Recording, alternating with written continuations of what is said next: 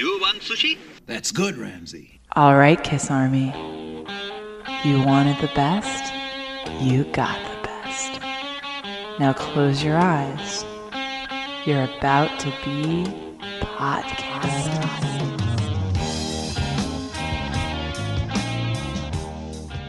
And with that familiar music, you know you are listening to a very special episode of your podcast. I'm Ken Mills, and joining me from the podcasting universe, three greats. Please welcome to the show, once again, the reluctant host of the Rock and or Roll podcast and Cheap Talk, BJ Cramp. How are you doing, sir? I'm good. How are you, Ken? I'm fantastic. And from the Tricorder Transmission and Slycast, Jeff Hewlett. Hey, Jeff. How you doing? Great. I'm a huge fan of the Slycast. So very thanks. familiar with your dulcet tones. Is that the phrase? Is that the... where are the templates, Mills? And returning as well to the podcast, Crazy Nights Craig Cohen.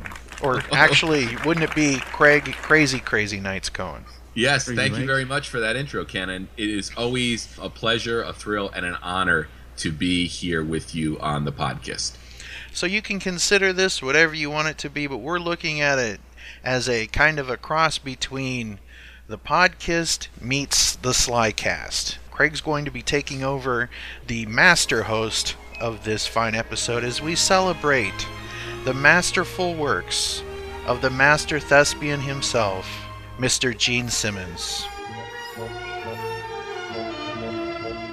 Tonight, we celebrate one of the many masterful works of the mighty Gene Simmons. And Craig, I now give the microphone to you, sir. Wow, this is an incredible responsibility you've dropped in my lap, and I will not take it lightly. That's what she guys, said. What we're going to do is we're going to look at what might be Gene Simmons' most mainstream film appearance, and that is the 1984 Tom Selleck film, Runaway. It is the future. Mysteriously spreading across an unsuspecting city. Machines trained to serve humans are turning against them. What do you got, Jerry? Model 912 cut up 2 people inside the house. I'm going in. You're going in? We can send a disarm robot in. Hit the floater, it'll hit the disarm, and any minute it's going to decide to hit the kid. An ingenious conspiracy has begun. And someone has to stop the madman who started it all. We've got a non-standard chip here. Can turn any domestic computer into a killing machine. Working late at night all by yourself? I just had a few things to finish up. No, No big I deal. insist. Let me help you. No. Bug detected. A lot of bugs, Jackie. I thought it was clean. Luther really wants to keep track of you. Why's that, Jackie? This is a bad guy. He's killed 5 so far. I want him. I'm telling you, I can't go out there. I can't go out!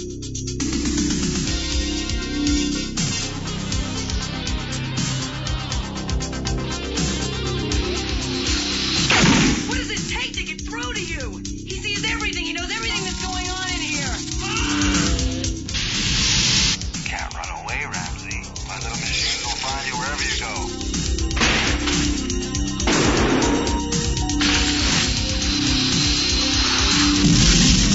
You heard of a bullet that has your name on it? This isn't a runaway. This is murder. We're never gonna make it through this one.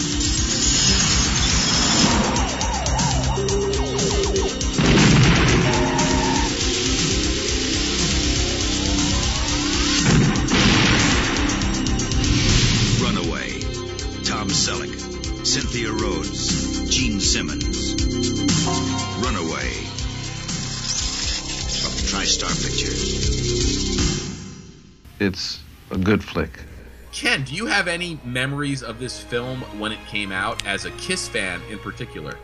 I saw it at the movie theater in Ashtabula, Ohio, and there were probably about 18 other Kiss fans there, and it was a blast. I remember I was really excited for this because this was coming off the Lick It Up era, if you will, and you were seeing Gene doing this movie thing, and a lot of rock stars have done the movie thing. As a matter of fact, I think BJ is probably going to mention Paul's reaction to this movie, if I know BJ.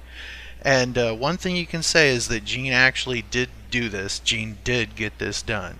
And it was great seeing him on the big screen. It was amazing. And, along with the Tom Snyder interviews and Kiss Meets the Phantom of the Park, it's given us such wonderful lines to recite. That's good, Ramsey. Yes. So, BJ, while Ken set you up, why don't you give us your sort of perspective on where you were and what you were doing as a Kiss fan and as a movie fan when this came out, and then also, if you can, give us Paul's response. Yeah, I'm trying to remember Paul's response. Was that in Paul's book where... Did you see it? I remember he ran up to somebody at their car going, "Did you see it? Did you see it?" And he was laughing hysterically because he thought it was so terrible. Yeah, but keep in mind, at least Gene got the movie made. Paul's bit for Young Doctors in Love wound up on the cutting room floor, which, if I remember correctly, was something to do with some sort of heavy metal lead singer with a microphone stuck in his throat. So there you go. What do you think? I'm stupid, Ramsey? So, yeah, but as for where I was when it came out, I was only 10 years old. I very much remember watching this movie on cable way too many times. Back in the mid 80s, Cinemax, the movie channel, we had all those. I watched way too many movies. When you're sitting there watching, what's that movie with Clancy Brown where he pushes all the people off the cliff with Tom Berenger? Do you guys remember what I'm talking about? It's a movie I definitely want to see if I haven't seen it. Yeah. Wait, Sidney Poitier is in it as well. Oh, wow. You guys don't remember this? Damn, what was it called? BJ, I believe the name of that film was called Shoot to Kill from 1988. Yes, Shoot to Kill. Sidney Poitier, Tom Berenger, Clancy Brown, one of my favorites, of course, from Highlander. Yeah, pushing people off cliffs. We used to just sit there and watch all those kind of movies, any kind of action movie or whatever, which is probably part of the reason I love the Slycast so much, because I was very into Sylvester Stallone back then as well. I remember for like my 12th birthday or something, my best friend bought me a Sylvester Stallone biography, and I read the whole thing. I always remember that when he was born, they used the forceps, and that's why the part of the side of his face is kind of paralyzed or whatever. Yeah, he has because a doctor they messed up with the forceps. Yeah, he has a doctor that he probably should thank for his career. Yeah, right. Well, it sounds like we have a whole other podcast we could do about that movie. Yeah, unfortunately, Gene is not in that movie, but I probably watched a double feature of that and Wanted Dead or Alive. So. Another movie that we will be getting to, but anyways, I digress. But yeah, I watched Runaway multiple times on cable, when I was 11, 12, whatever. I seem to remember it might have been the first time I really realized that was what Gene Simmons looked like without the makeup. Like, I don't think I was really tuned in when Lick It Up came out and everything. So it might have been my first revelation of... I was a Kiss fan when I was little, but there was that period there where I wasn't really into music until around this age when I probably saw this movie. So I think that it was a revelation for me watching Gene Simmons, knowing that was Gene Simmons, the guy, the demon guy. So going back and watching the movie now, I'm sure I have kind of the opposite opinion of what I had of it back then, but I definitely liked it back then. In terms of Runaway, BJ, I think our experience is very much the same because we're around the same age, and I remember thinking it was really, really cool and unique that here was this guy that I loved in a rock band that I was able to see on the movie screens. And for me, it seemed completely, a natural progression for Gene to go from being a rock star to a movie star. Now, Ken, from your perspective, do you think that there were fans at the time that, were sort of angry at Gene for going Hollywood? I don't know. At the time, we were just glad to know that there was Kiss still out there. You know what I mean? Running into the Kiss fans at the movie theater was kind of cool. It was kind of neat. It seemed like things were still bubbling up in the world of Kiss. I mean, we just had Creatures and Lick It Up, and things were on a more upward trajectory than they had been. You can only go so low after The Elder, which I love The Elder, but you guys know what I'm talking about as far as cultural impact. Yeah. Now, Jeff Hewlett, you were not a Kiss fan when this movie came out. So what did Runaway, how did it impact you when it came out? And what did Gene Simmons mean to you at the time? Funny question. Yeah, I saw this movie when I was about 10 years old at the Community Theater in Eatontown, New Jersey. It was a double screen across from a Pathmark shopping center where I would push carts in the parking lot a couple of years later. But yeah, I don't really think I made the connection between Gene and Kiss because I wasn't really as familiar with Kiss back then. So I think I only found out after the fact. But for me, this was kind of in my childhood wheelhouse. This was once in the theater and many times on cable afterwards. BJ was saying the HBO era and all the great movies that you would sit around and watch. And I always had a really soft spot for this movie, and still to this day. And I really enjoyed Gene's performance. I know people have bad things to say about it, but I just watched this earlier today, actually, just to refresh my memory on everything. And, I didn't come out of it thinking it was that bad. I mean, I still enjoy Gene on the screen. Yeah, you know what, Jeff? While we're talking about Gene in general, I got to say that his performance, I don't know whose decision this was. It might have been Gene's or it might have been director and writer Michael Crichton's, but Gene does not blink in this film. Did you pick up on that? Only digital Gene blinks. Digital Gene on the screen blinks, but real Gene as Luther doesn't blink. Yeah. Yes. No, the eyes are squintier. It's very strange. Very well, strange. I guess since we're talking about it, BJ, what are your overall feelings on Gene's performance? Terrible. Come on, Ramsey! But Wow. I don't know how much to blame Gene and how much to blame Michael Crichton, but the choices made by Gene, well, for one thing, it's a very one-dimensional performance, and pretty much all Gene does is tries to look menacing and insane. And I mean, if that's acting, then fine, but there's not much more going on there besides crazy eyes. Yeah. But you know what you can at least say for Gene that a lot of musicians have have problems with when they make the transition is there's nothing about Gene's performance that looks stiff. And you almost think that if Gene had been given a little more time to develop this character like he did, the demon persona in Kiss, he might have turned in something more remarkable. Ken, what are your feelings on the Gene's performance in this movie? Well, I'm going to agree to disagree with the ever-charming BJ.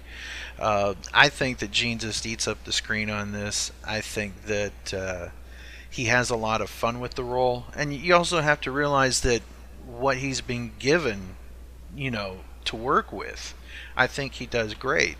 I mean, had Michael Crichton ever directed before? Was this his first film? It was, wasn't it? And is that true? I think Michael Crichton had directed before this. Really? He had done Westworld and Coma and... Well, let me change that then. Yeah. Gee, well then there's no excuse then, I guess. That's those sons of bitches. Well, I would lay the blame more at Michael Crichton's feet, I think, than anything. And of course, like you were saying, what he had to work with as far as the script. Overall, I mean, what is his character? There's no explanation for his character besides that he's just a lunatic. And we're never really sure as to what Gene's big play is other than trying to have a meeting and get revenge on Ramsey at some point. But, as you said, we will get to it. But he doesn't seem to have any big end game. You know what I'm saying? His character arc is crazy eyes to crazier eyes, I think. Yeah, and then this movie's really just built on the MacGuffin, if you will, of the templates. Don't you mean templates? Ramsey. So let's jump Where are into the the movie, templates, Ramsey? The templates, Ramsey! And as mentioned, it was written and directed by Michael Crichton, who a lot of people probably know from Jurassic Park. He wrote the novel that was turned into Jurassic Park, and as mentioned, he also wrote and directed the movie Westworld and Coma in the 70s, and he also co-wrote Rising Sun in 93, which is the Sean Connery, Wesley Snipes buddy movie, right? Wow. Yikes. I still can't believe you guys didn't know Shoot to Kill. But it's really interesting to see that such an accomplished writer, and you can say that he might have, his novels might have been a little pulpy, but he always approached them from a very scientific point of view. That's what makes Runaway for me probably the most disappointing. Is you think that with a guy like Michael Crichton writing it, that you'd have a script that was a little tighter and maybe, dare I say, a little bit more coherent. Now, as we get into the film, Jeff, is it ever established where in the future we are, or is it just assumed we're supposed to know that this is a distant future? No, I don't think there are any dates that are thrown out. Are there dates? There are. Oh wow! You can see two. There are two numbers. For one, we know that Tom Selleck is 35. Ramsey is 35, and you can see his birth date on the computer at one point. Oh, he's doing some math and it's 1950. So the film is in 1985. All right, so it jumps a year into the future. So Marty McFly's around somewhere. Yes. No, and actually, this is the alternate 1985, maybe? Well, actually, I'm looking at a release date of December 14th, 1984. So a lot of people it's probably... a couple months in the future. So, yeah, some people probably saw this in 1985. Holy crap. I crap. was actually talking to my brother about this, and he was saying he thinks it's an alternate universe as opposed to a futuristic film, but I think almost anyone watching it assumes it's supposed to be taking place in the future. Yeah, but the interesting thing about it is, aside from the concept of robots being integrated into our day-to-day life, there's really no attempt to make it look or feel like the future. BJ, do you have any further thoughts on that? Right, that's true. I mean, they do little things like that eyeball. Gene has, I guess he 3D printed Jack Ramsey's eyeball or something at one point so he could break into the computer system. But yeah, I mean, as far as like, there aren't any futuristic vehicles or anything like that, you know. Wait. We're overlooking the fact that Ramsey has a laser pistol. Right. And they're mounted on top of the cop cars. And they're robot drivers. Even the robots don't look remotely futuristic. No. Like they said in How Did This Get Made, it looks like the overhead projector from middle school turned into a robot. They're from BattleBots. Yeah. It almost looks like a really large pizza oven. You know, like those little things that you or get a microwave. Yeah. So we get really the setup of this film. For me, it really works. We basically get really dropped into it, where we're introduced to Tom Selleck's Jack Ramsey character, who is really just doing some kind of lab work in a police precinct. You see he's in a uniform, and he's doing some kind of work. And this is over the opening titles crawl, if I'm not mistaken. Yeah, it looks like a robot autopsy or something.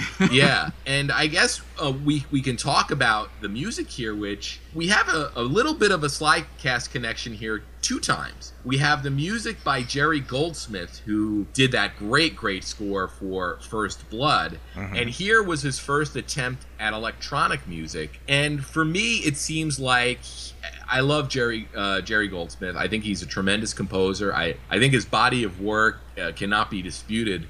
But for me, it just seemed like they told him, they were like, hey, why don't you do something like Blade Runner? Yeah.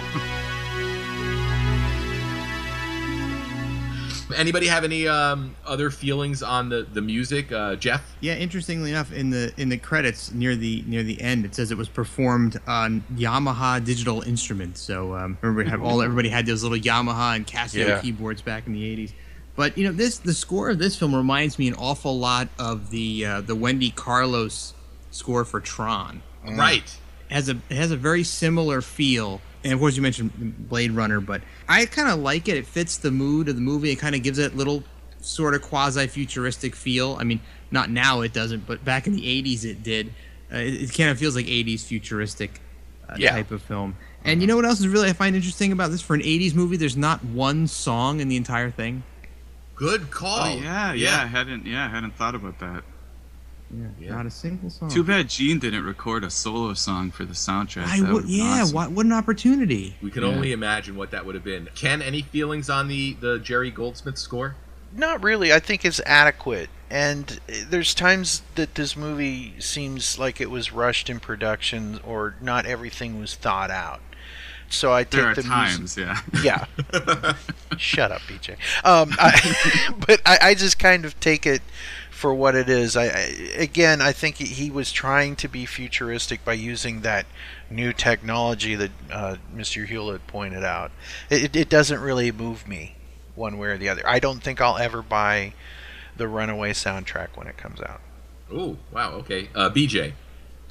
I wrote down about the score, truly awful. I was thinking about, have you guys seen Gone Girl? Yes. Yes, so Trent Reznor did the score for that, and in all the scenes that are sort of like flashbacks, there's this horrendous music. Me and my wife were watching that movie, and I was just commenting a lot on how horrible I thought the music was that Trent Reznor did. I don't know, this sort of reminded me of my reaction to that.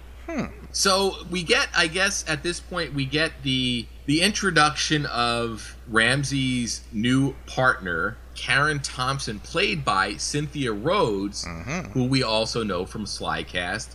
She was John Travolta's co-star in the Sylvester Stallone directed 1983 film Staying Alive. Aha.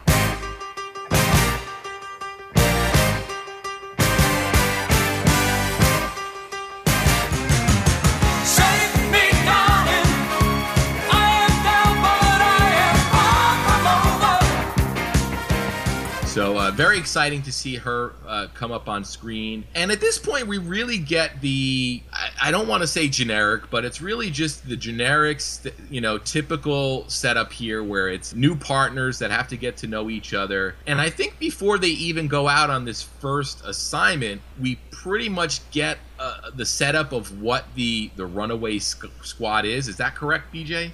Yeah. It's a whole bunch of exposition. Yeah, and you're right. It's a really stale cliche, the new partner concept. One interesting thing I found, I think, on IMDb is Karen Thompson was also the name of Kim Cattrall's character in Police Academy, which came out the same year. And also, this G.W. Bailey was played basically the same role in both movies. The Police Academy connection, yes. Yeah. Yeah. Wow. But yeah, when Tom Selleck explains his job, it's really hilarious. and the way she came from traffic, and they're on this robot squad, which, he says, do you know anything about robotics? And she's like, a little. Yeah. And he took a couple of night classes, and now he basically says he knows more than everyone else now, but all of a sudden I was the expert. Yeah. Well, wasn't she also a dance instructor in her resume? I think she says something about... Yeah, but she got injured. Oh, she has a long resume, yeah. Yeah, you can almost tie it into maybe, Staying Alive and say she got hurt while performing in that show. Yeah, this is the same character from Staying Alive and then Police Academy, and and they're all, whatever. Maybe she's just like jumping through different portals. Since this movie's in 1985, it's some kind of alternate reality. So yeah. Wow. So they get called away to their first assignment, and it's at, I guess, a farm of some kind where a robot that is programmed to remove like larvae from leaves has gone rogue, and it's cutting a path through whatever field is growing. And at this point, and Ken, you alluded to this, the police are tasked with, handling these quote-unquote runaway robots. But don't you really think that wouldn't be something the taxpayers would be tasked with? Well, let me put it this way. My family loves Family Feud, the Steve Harvey hosted version.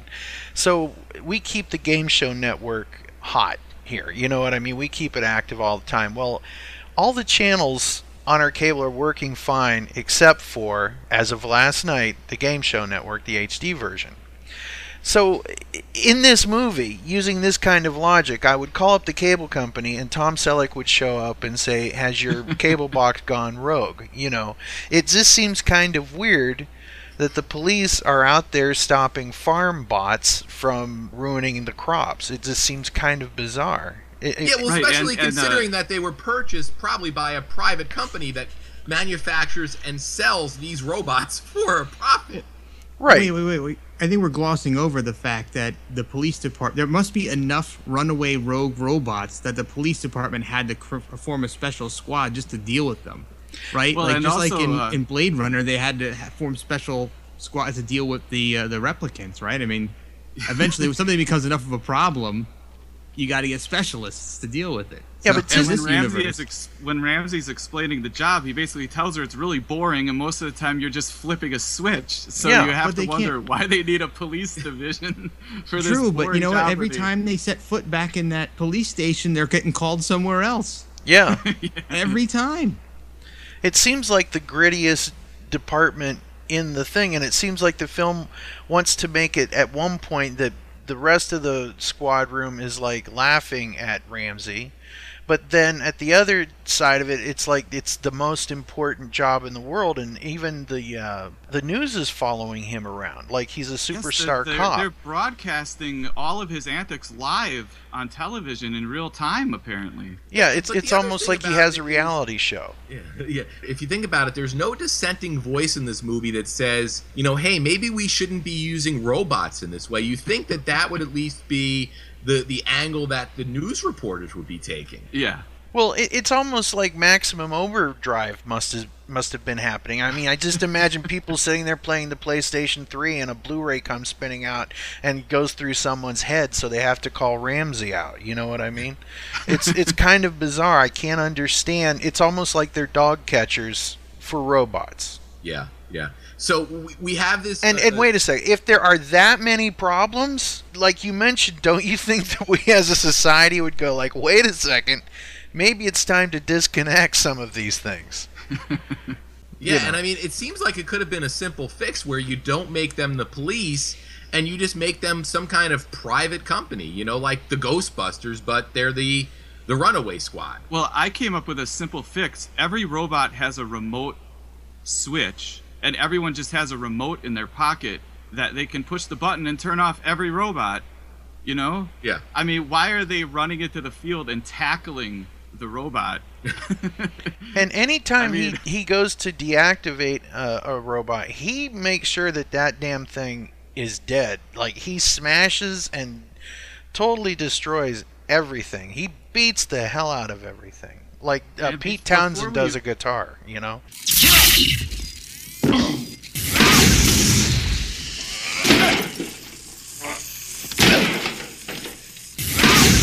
Before we move on from this scene, I have to mention the farmers that are there and their little comments that they make. I love those guys.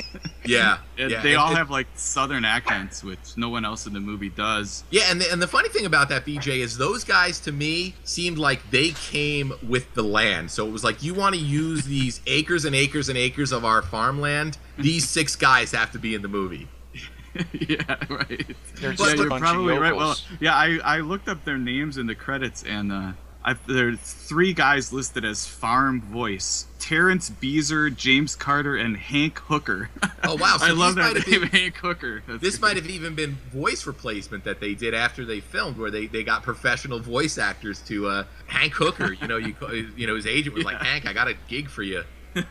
But we also get some very, very, we get some important character development here in the scene leading up to the whole robot chase in the field. And that's where we learn that Tom Selleck had to join the Runaway Squad because he's afraid of heights. And it'll be in a later scene where we get more exposition. This is a movie that's all about telling as opposed to showing, where we learn that Ramsey's fear of heights allowed a perp to get away who went on to that same night kill 6 people? Yeah. Yep. Right. But luckily, every runaway robot happens at ground level, so that's why he transferred to this squad.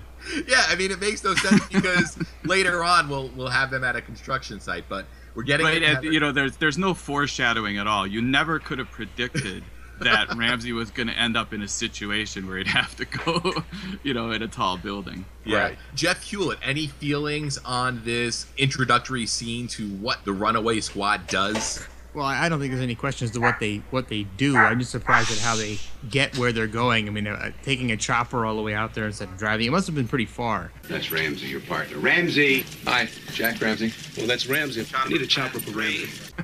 From where the police station was, if they had to use the helicopter. But a couple of other things worth pointing out, though, during the this opening sequence here where they're flying out to the farm, because we're talking about alternate universe versus the future. There's a moment where they're looking at a wireframe model of the robot that they're going to take out, Ramsey mentions that it runs on an old 8088 CPU. Now that's a real thing in our world, in our universe, in the early 80s. That was a real CPU. It still is. So that kind of anchors it at least somewhat in our own reality. Right. Intel exists there as it does here. So that's interesting food for thought. And you also get the classic hero in a relationship roadblock, or a quasi-romance roadblock, as they're flying back out, right? When he's on the phone with Lois, and Thompson assumes that's his wife, but it's really not his wife, that you'll find out later. So that little spark of love interest is thwarted there at the beginning because there was the false assumption by Thompson. Yeah. Well, and did you guys notice that a couple of times in this scene, like in the helicopter, and then I think when they're walking in the field, Tom Selleck is a complete asshole to Karen, to his partner, like just a real jerk. Yeah. Just very snarky, and I don't understand why she's interested in this guy at all. Because he's got the mustache. He is Magnum. And also, I was going to say, we learn here where crop circles come from as well with this runaway robot. A rogue robot. Well, which city is this supposed to be? We have no. It's just, because they're able to get say. Because they're able to get to farmland really quick. I don't have a Blu-ray. I only have the DVD of this. I don't know if this has been released on Blu-ray, and I would love to see if it was, because there's a scene sort of in the middle of the movie where you see the back of a police car and you can see the license plate, but the detail is not clear enough on the DVD to see what state the cop car is from. So if anybody has a Blu-ray of this, or a high definition copy, you may be able to see it if you freeze frame that license plate. Well, they do go to the Ritz-Carlton at one point. I guess if you figure it's just the Ritz Hotel, not the Ritz-Carlton. Oh, really? Okay. Can't even deduce it from that. So right.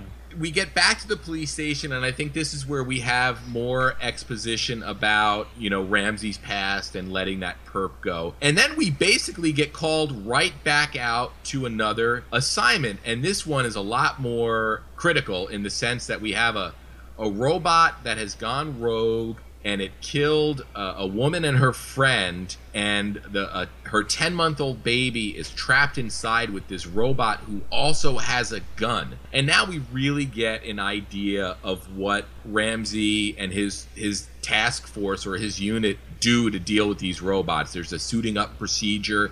This is also the first sequence in the film where we see Gene Simmons, and he's not identified yet, but his presence is there. And one thing I got to say about this sequence is it eats up a huge chunk of time. It almost seems like they were like, you know what, we don't got enough story here to get to 90 minutes. So let's make this scene as long and suspenseful as we can. BJ, what was your takeaway on this almost film within a film sequence? Well, I don't want to take I don't want to, hog all of the good parts. No, do it, but, man. The cameraman following him in. Yeah, so who you don't ridiculous. feel sorry for when he gets shot. No. The robot cocking a 357 Magnum like a shotgun is hilarious. Also, the robot making sure to warn Ramsey that it's about to fire I think the robot was making the cocking noise itself, like the robot just was making, you could envision a robot being able to replicate the sound of cocking a shotgun. So for some reason the robot warned Ramsey that it was about to fire the 357 Magnum by making the cocking sound. But there's one thing I wrote down that I thought was really funny, where the one cop says to Ramsey, "Father's over there, electronic engineer name of Johnson." And I wrote down, this is suddenly an episode of Dragnet, because that sounded exactly like Dragnet. And I love when they said the robot was the size of a hat box, because if this is a futuristic film, if that's their point of reference, then that's pretty strange. I mean, seriously, how many people listening right now even know what a hat box is? Yeah. And also you could hear the gunshots inside the house, and then when Ramsey's talking to the father, he's like, "It's got a gun?" And you already heard multiple gunshots. There's just, I mean, you could really, it's pretty easy to pick most of this movie apart, but those are some of my favorite parts. All right, Jeff Hewlett. Wow, I don't know how to follow that up. But I actually had a similar question in my head as to how the robot actually cocked the gun, because it only has one arm. Yeah. And it doesn't have an opposable thumb either. No. Isn't there also a part where the robot comes out? It's as if the bathroom door was closed. Yeah, it opens the door. Opens the door, comes out. Yeah, the robot opens the door when Ramsey dives into the bedroom and he's hiding behind the nightstand. The robot clearly opens the door. It must have been taking a dump or something in there. Clearing out some old files under its arm. A robo-dump. Wow. But one really interesting thing though was that when Ramsey's getting ready to go into the house and he's being kind of hounded by that female reporter, she introduces him as Ramsey of the Runaway Squad. Is this Sergeant Ramsey of the Runaway Squad? Yeah. So I guess that's what that's officially called, the Runaway Squad. Sergeant Ramsey, we'd like a direct feed off your floater. And from Sergeant Ramsey. Sergeant Ramsey is wearing his electromagnetic scatter suit. Sergeant Ramsey. One thing that I liked about this is that, looking into the future, I mean, this was the mid 80s, and the media in this movie is behaving like the media does today. Mm-hmm. Not necessarily like the media did back then, but definitely what it's like today. So what kind of a little bit of future prediction is that, where you've got 80 reporters following you out of your car into your house? But I thought the performance by the Johnson was really awful. Probably one of the worst acting bits of the movie. I don't see how anybody could say Gene's performance is bad after watching that scene. Yeah, and that dude was a working actor who might even still be working today. Yeah. I've seen that guy in a lot of stuff. Yeah. Chris Mulkey, and I think later in the movie his performance gets a little better, but outside of the house there, it is one of the worst performances probably of 1984. And he was also we have a Sly cast connection there. He was the cop that didn't want to cut Rambo when they shave him in the police station. Yeah. Yep. Oh, right. You're right. Yeah, I knew I recognized that guy. Yeah. Well, and there's also, it's really hilarious when he storms away, and then there's a cameraman who's like, what was his problem? And this is the guy whose wife is dead and baby is in the house. Yeah. And then the guy's like, yeah, he was really upset. That was hot stuff. Another question, though, I wanted to put out to you guys. And before they arrived at the house, the robot had actually killed people with a knife. Yeah, I want to understand how that robot was able to chase down and kill two people with a knife. Well, I mean, come on, just jump up on the couch. Well, you know what? The first one, it was probably the element of surprise, because you don't know the robot's going to go batty on you. So at least you can give the robot credit for sneaking up on one person. The other one, I don't think I can forgive. And they say it was an ordinary kitchen knife. That's how they describe it. And they say they managed to run outside before they died. And then the cop says to Ramsey, "I kept them here so you could see them," which Thanks. I didn't really understand why the guy from the Runaway Squad had to see the dead bodies. But if this movie was made today, they would have shown us the bodies too. Yeah, we only get to see them looking down at the bodies. But this is also the debut of Ramsey's laser pistol, by the way. I don't want to make sure that doesn't get overlooked. Yeah, and Jeff, you bring up a good point, because they do the reveal where we just see them lift up the blanket or the cover on the dead bodies. But by no means was this movie neutered in any sense, where later on we're going to get some nudity and we get an F-bomb. So it doesn't seem like they were trying to avoid a rating here. Right. Mm-mm. As far as how the robot got a hold of this knife and killed the people, I can understand one or two people, but it just seems like, Jeff, if you're having a hard time understanding how this robot is causing such calamity later on in the movie, when we get to those tiny little spiders that you could just probably ping out of your way, especially off that side of that building, this is not a good setup for that later, as far as they've got acid, Ramsey. Yeah. They'll let you in, but they won't let you out. I can understand if, like, the first person, like let's say that I'm here in the kitchen and a robot comes up and just cuts me in the arm. You'd think the other people in the house would be like, "Holy crap, get out!" Because it's not moving very fast. But yeah, the gun cocking sound was very bizarre. It sounded like a shotgun. Yeah. Yeah, I think BJ's right. I think that robot probably had the equivalent of like an internet soundboard opened, and it was just hitting the button every time that it pulled the trigger. So are you saying this is the equivalent to the Predator learning how to laugh? Yes. The ultimate troll. So then we get back to the police station, and we have, I guess, our robot autopsy here, and we learn that the robot has been modified. Its safety features have been overridden, and it's been programmed or reprogrammed to hurt human beings. And we also learned that these are chips that were created from the MacGuffin that is the templates that the rest of the movie will sort of spend its time chasing. Jeff, is there anything in particular about the robot autopsy you want to talk about? One important thing about the chip is it had a red stripe on one side. Yes. So just remember that there's a red stripe on the chip because that'll come back a little bit later on in the movie. So also the chip is capable of causing some sort of a self-destruction of the robot, which we actually saw earlier, but it wasn't made reference to when Thompson picks up the rolling robot. It sparks and arcs, and she drops it. So It was kind of the same thing. So are we supposed to think that the rogue farm equipment was also the work of Dr. Luther? And if so, to what end? Maybe they're experimental. Maybe he's just testing the chips out on random farm equipment.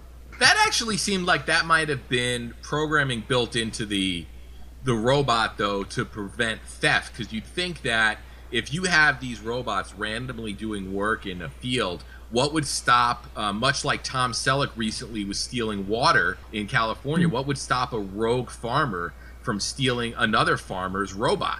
Good question. A rain of sparks. Exactly. Assholes. It's just bizarre how this whole department is run. But it's weird how Selleck dispatches everything. Everything's destroyed, and he seems to be really pissed at every robot. But again, this is what he has to do for 8 hours a day, so I can kind of understand it. Just imagine that, Office Space scene where the print load error thing or whatever. PC load letter. Yeah, the PC load letter. What does that even mean? Yeah. So, Tom Selleck could have easily fit into that scene right there because he really dispatches these things. So yeah, but what's interesting about this? We're going to get introduced to, as I think Jeff alluded to, the robot that Tom Selleck has, Lois. And you'd think that if they really wanted to show a disdain of some kind, you would have Tom Selleck's character completely hating maybe technology, and you go with that cliche. But the fact that he owns one of these robots and trusts it enough to care for his child really doesn't, do any justice to the malice he shows towards these machines when he destroys them. Right. It's absolutely ludicrous. His son actually asks him at one point, would Lois ever go crazy like that other robot? And he says, no, never. Yeah. How does he know that? But then he gives Lois a dirty look on the way out. Yeah. You notice that he's watching her. Right. He's watching her go back to the charging station. He's looking a little bit like, Yeah, And then really he leaves his trust son Lois. alone with it. Well, yeah. Well, you got to take some chances in life. Yeah, but and then you also have to wonder that there's probably a lot of households in this universe where kids are single. They're being raised in single family environments, and their caretaker, instead of a nanny, is a robot. And then what kind of people do these kids grow up to be? Raised by a robot. Right? Exactly. I mean, there were so many questions that this movie raises that you think that if they had gone with maybe like a different twist on this movie, there could have been characters in this movie that were really questioning this whole future they were creating for themselves. Like, would it have been so hard to have, like, on one of the many TV channels that we see, two guys arguing on, like, a Meet the Press kind of a thing, saying, exactly, it's time for us to rethink our, the robots are in our house, they're in our schools. What if they start going berserk, and then someone, like, turns it off? Mm-hmm. They're all going mad, Ramsey, like, even the police lieutenant. Bobby learns a moral lesson from Lois saying, "There's a power surge from Bobby's room." Yeah, and that's all he knows. Yeah. Power surge. But also, where was that power being drawn from? Because it looked like Bobby was using a battery operated TV there. Yeah. Well, again, if this movie was made today, the twist would have been Ramsey's new partner was a robot. Oh, I like it. Yeah. I really right like on it. And then there was that moral dilemma about having a robot having to stop robots. And then he just crushes her skull repeatedly in the movie with a chair. After making sweet love to her and kissing for an inordinate That's amount how he of finds time. out she's a robot. Oh. Ouch. So, Chafing. BJ, we didn't talk about the autopsy scene with you yet, did we? No, well, this is another Stallone connection because Stan Shaw, who seems to be like the robot coroner, he was in Rocky, right? Or Rocky 2? Oh, I think you might be right. I think he was Rocky, he was one of the guys at Rocky Box or something. I just saw that on IMDb. But Stan Shaw is meaningful for me because of a movie called The Great Santini. Okay, with Robert Duvall.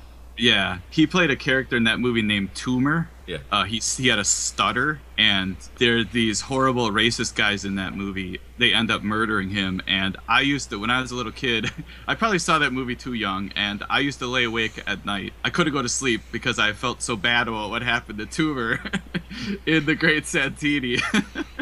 And so seeing Stan Shaw always makes me think of Toomer. And well, only if your servo robot were there to comfort you. Yes, and in Rocky he played the character of Dipper, and he also popped up, or will pop up in another Stallone movie we haven't covered yet on the Slycast, which is Daylight. Oh, okay. And he also played a boxer. He played Lincoln Tyler, the boxer, in the Nicolas Cage movie Snake Eyes, which is kind of, I guess, remembered for that opening 15-minute sequence that is all one single camera shot. I should have said spoiler alert before I said that Toomer got murdered. But for anyone who's going to go see The Great Santini. Oops. Yes, spoiler alert for a 35-year-old movie. So I guess at this point, after the autopsy, we get a little look into Ramsey's personal life, and this is where we learn that he brings Thompson home with him, and we see that Lois is a robot, and Thompson says, "Oh, I thought that was your wife." We learn that Ramsey's wife is dead, much like most cops in movies. They're widows. We meet Bobby, and Bobby seems really, really keen on hooking his dad up with Thompson. Ken, any thoughts on the sort of shoehorned in personal life of Tom Selleck that's really there just to create a hostage for the end of the movie? Yeah, it's kind of sad because there's so much that could have been done. Doesn't Lois remind you of Rosie from the Jetsons? Oh, totally. I swear it's almost the same voice, you know what I mean? But there's so much they could have done with Tom Selleck's character that they didn't do. Like, there's no real arc. The only thing that it seems like that happens in the movie is that he loves his kid, he's got a fear of heights and overcomes that and finds a girlfriend. That's like his whole character. There should be so much more to it. Yeah, Jeff Hewlett. I don't know if I was really looking for more, honestly. Yeah. In Ramsey's character, I really wanted more robots. Yeah.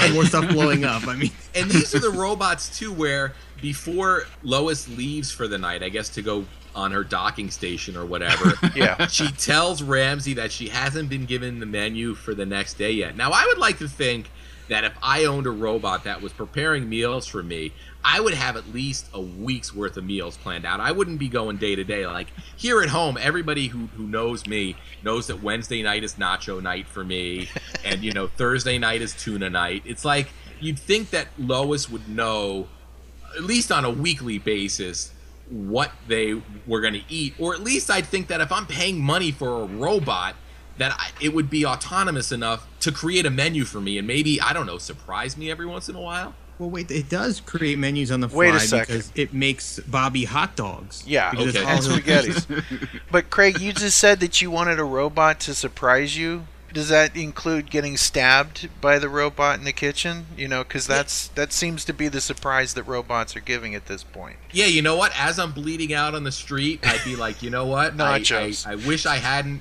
wished for that because yeah, I was gonna say maybe Ramsey could cook his own meals and not put his child's life at risk every day. There's a thought. There's a thought. Especially since he's seeing this happen all the time. Right. Couldn't you find somebody to be a babysitter? Somebody, somewhere, somehow? Especially if you're seeing this on a daily basis. Well, I'm thinking that there's a subplot here that they didn't expose, and I'm assuming, because you see robots everywhere, that in this alternate universe, humanity had become pretty dependent on these robots. I mean, they're being used in construction sites, and there's construction sites that are completely robot, no humans at all. So I'm thinking there's a lot more robots out there than what we see. So maybe, and of course, the robot model from before Lois was started a lot of house fires by burning toast. Yes, I love that quote where she says, kept burning the toast, started all these fires. I'm just thinking, how many fires? How many fires does it take before you get a new robot? That's just what I was wondering. I would say probably one. BJ. Yeah, that's what I was thinking. I'd be like, well, you almost started a fire and you ruined my toaster. Yeah. Well, don't they just have a robot toaster anyways? Yeah, they have a robot to work the robot. What? So I think Jeff kind of walked us into our next scene, which is the robot that's gone crazy at the construction site. Yep. It's dropping, I guess, bags of concrete. Ouch. 18 stories to the ground. And this is really a setup for the end of the movie, right? Where we have the woman saying, we have another job site that's completely run by robots. When Tom Selleck asks her why they can't just turn the robot off, which is a question we asked all the way at the beginning of the film, she says our insurance won't allow it. Now, can you imagine the kinds of insurance policies that would be written with this robot universe, BJ? No, can you imagine that you have a police force that goes out on jobs because the insurance doesn't allow them to turn off their own robots? Yeah, so instead we're going to subject the taxpayers to that cost. And also, if a robot is hurling these bags of cement 18 stories, are you just going to stand out in the open mere feet from where they're landing? I don't know. I would go undercover, but... Yeah. Ken, any thoughts on this scene that is really basically just set up for, the end of the movie? So your insurance will cover people dying and being killed by robots, but it won't cover someone hitting an off switch. That's just damn bizarre. And going with that whole, potential for this movie, you think they could have had picketers outside of this job site saying, these robots cost us our jobs. Ooh, yes. That would have been interesting. And then you could have also had other picketers saying robots kill or something. Yeah. Oh, wait a second. It would have been cool if someone would have been holding a sign that said robots kill, and you see them chanting and holding the sign, and then all of a sudden a sack of concrete.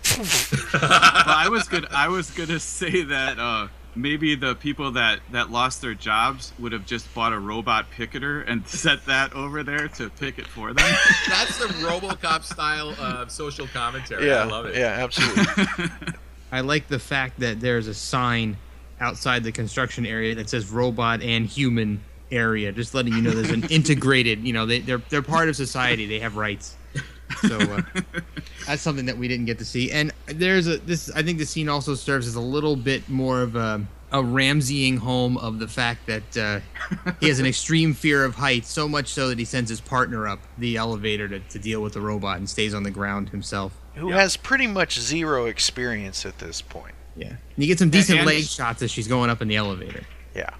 And she really seems to idolize Ramsey, and yet he's too chicken shit to go up there and censor. Too much. So now we really get to the actual plot of the movie, right? I mean, this is now the point where Ramsey and Thompson are doing their investigative work, and they're looking at, I guess, security footage from Johnson's house. And we see that he had been visited by, Acme Robot Repairs. And it's Gene Simmons, speaking to the camera, which I guess is the first time we hear him speak in this. So I love the detective work here where we see a good 10 to 15 seconds of Gene Simmons talking to the camera. Tom Selleck watches it and then says, wait, something's been erased. You'd think that if Gene Simmons' character had gone in to wipe these security tapes, he did a piss-poor job. Terrible. And I just realized, is this before the police sketch? Yes. So they had it on So video. they already have them. I hadn't even caught that. I think it's also very important to point out that the device that he was recorded on was a door answering machine. Yeah. So how many people come to your front door when you're not home and leave you messages? I mean, do you really need something like this? So this is a very high-tech universe we're supposed to be watching, yet people still go around to other people's houses instead of calling them. Yeah. Oh, God, he's not home again. It's a world where telemarketers got around being put on block do not call lists by going door to door. Yeah. That's a great idea. Go door to door and leave spam messages on everyone's door recorders. It's been working for the Mormons. Why not? Damn tape's full again. The vendors filled up my tape. So this basically detective work leads them to Johnson's place of employment, right? Mm-hmm. And they're talking to, I guess, the security guard there about Johnson's work. Oh, wait a minute, you skipped a little bit. Okay. Yeah, you skipped it. We're skipping over the scene where Gene is in, or I'm saying Gene, but Luther is getting the chips for the first time. He's supposed to be buying the chips. Oh, from Johnson's partner. From Johnson's partner, and this is where they call him Dr. Luther. Okay. Yeah. Right. Where are the chips? Chips, Dr. Luther. These aren't all the chips. And where are the templates to make more? I was trying to figure out what he's a doctor of. Doctor of Love. Yeah. And this is the guy that was looking very skittish on the door answering machine. Right? Yes, this is him. This is him. Yeah, okay, so we have a setup there. And this is where we see that the way Luther does business is he'll just kill you after the transaction's complete, which really seems kind of in line with Gene Simmons, probably his business acumen, right? I was thinking, if he was going to kill the guy, why did he bother with the briefcase of fake money? If he's just going to kill the guy anyways. Because he's an ultimate troll. Well, he just wanted to torture the guy a little bit before he killed him. Just, disappoint him and then kill him. I don't know. Ken, anything you want to speak to in this really first real Gene Simmons scene in the movie? Just the fact that how weird it was seeing him that big on a screen at the movie theater. That was something that, at the time, you didn't see members of KISS on the big movie screen. It was very strange. It was very strange to see, him with that menacing look and everything. But I remember people actually cheering when he came on the screen. Yeah, and you know what? I don't want to get into a whole hair discussion. We can leave that for other podcasts or message boards. But I gotta say that this might be one of my favorite unmasked Gene looks. I think the way he's wearing his hair in this movie, I think he could have pulled it off in the non-makeup years of KISS. Well, it's pretty much the Elder hairstyle. Yeah, without the ponytail, though, right? Right. Yeah. BJ, any thoughts or feelings on Gene Simmons' hair or this first real scene with him in the movie? What you see throughout this whole movie is the dialogue, especially the dialogue that's not intrinsic to the plot, is really horrendous. And a lot of the comments we've been making have had to do with this different dialogue. Like, what's his problem? And it seems like they just kind of made it up as they were filming almost. Some of the just side that I wanted to mention, there's a part back at the Johnson house where Tom Selleck comes in and there's a female cop there, I think, and he's just like, hey, how's the new car? And she says, it's in the shop. And that is just like the worst kind of, ancillary dialogue you could possibly come up with. They couldn't, that's just so bad. And that you get a lot of that in this movie. When this guy says it's terrible what happened to his family, well, I don't know. There's just all of the writing of the dialogue is so terrible. But when he says that damn evil son of a bitch, I mean, I don't know. It's really. It seems like a fifth grader wrote a lot of this dialogue. I actually think you delivered that line better than the guy in the movie did, BJ. Well, and I was going to say, they didn't even need to name Gene's character. It could have just said in the credits, that damn evil son of a bitch, Gene Simmons. Because that's really his whole character, right? Well, what do you think about his name? I guess he's supposed to be like a cross between Lex Luthor and Lucifer. We can get to the psychic part. Yeah, I can't wait to get to that part because I'll just shut up for now. Go on.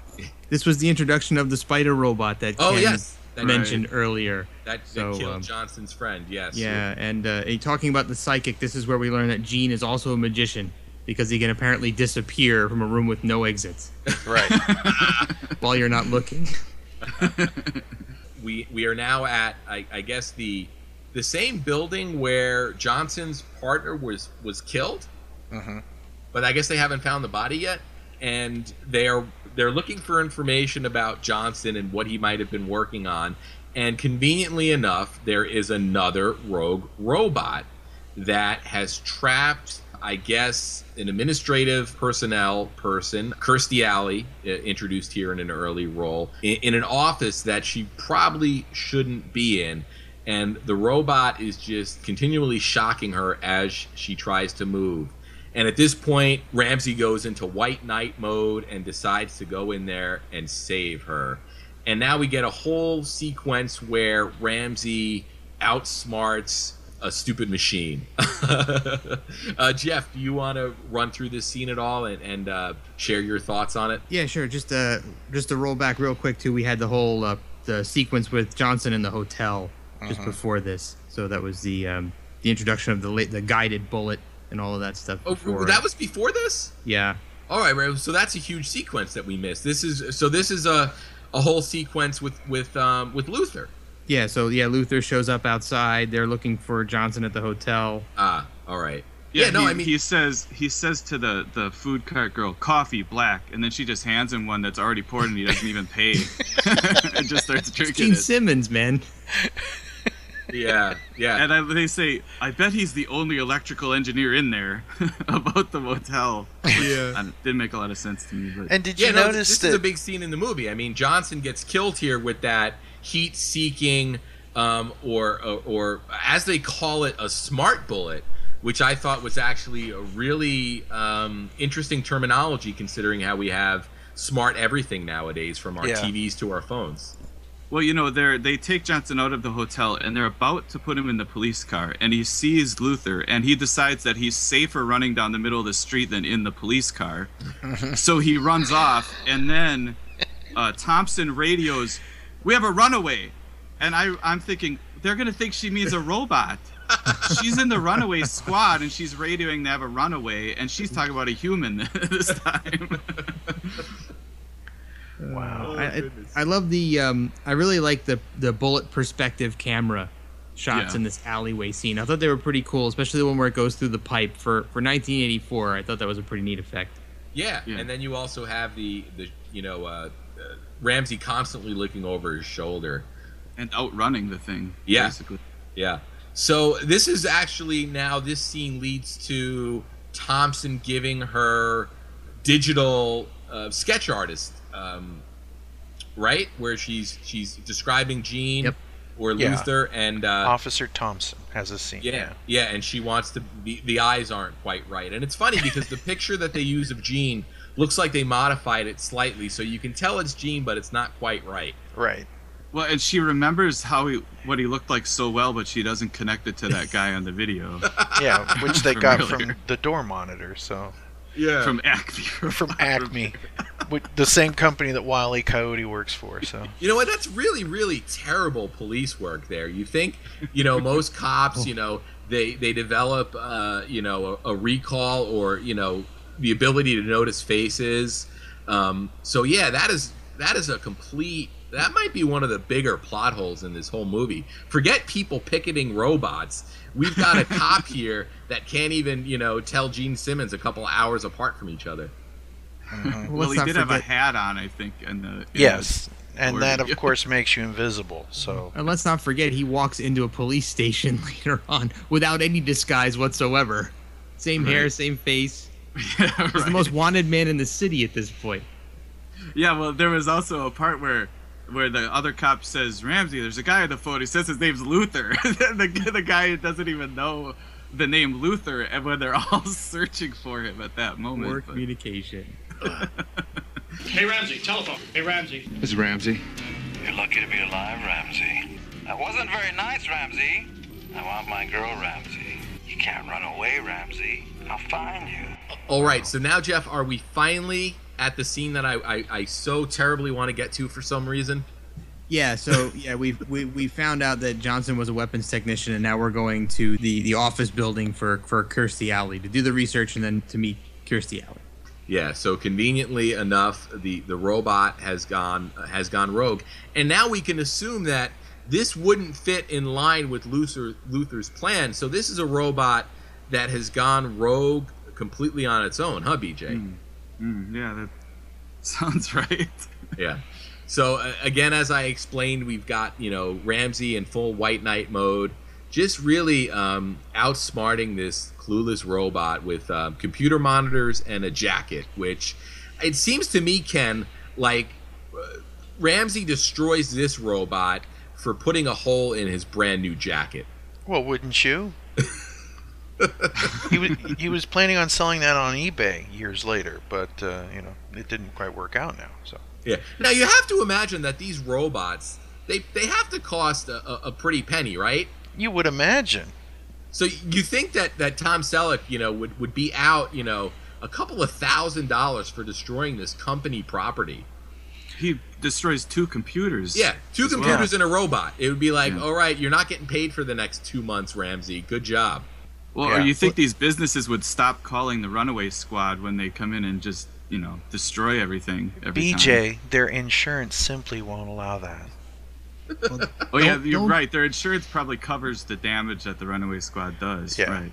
Yeah. Well, don't forget that Ramsey threatened on his way out to call in some sort of an audit on them to come in and inspect all their robots so that the security guard wouldn't rat him out. Oh, so do you think they have some illegal robots working for him?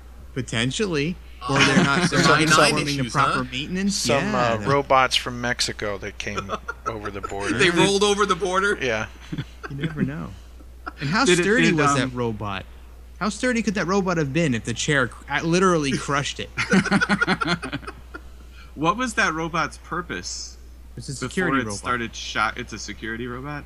Yeah, there was another one in an earlier scene in the same building when Gene was buying the chips from the guy initially. Like the robot walks by the window, and like it's a sentry robot. But they've also got security guards. So wouldn't you think that this security guard at the company that they're at would be happy that this robot was destroyed? Yes. You would it's think. Job security, right? Well, yes. you mentioned job security and stuff.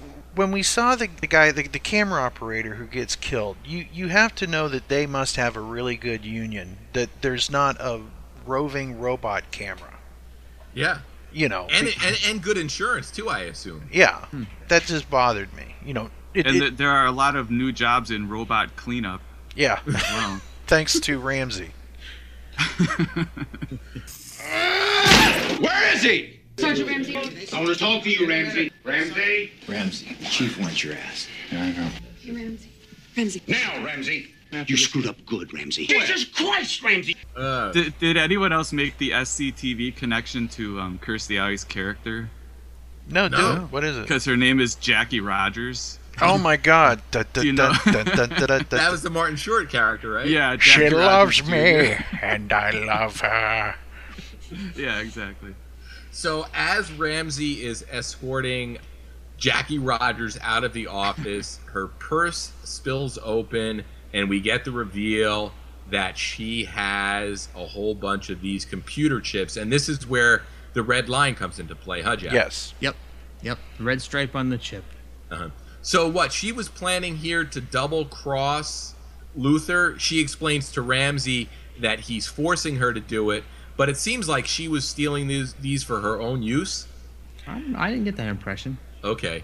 No. I do get the feeling that she was going to try to get a deal on her own separate from Luther. Correct, Greg? Okay.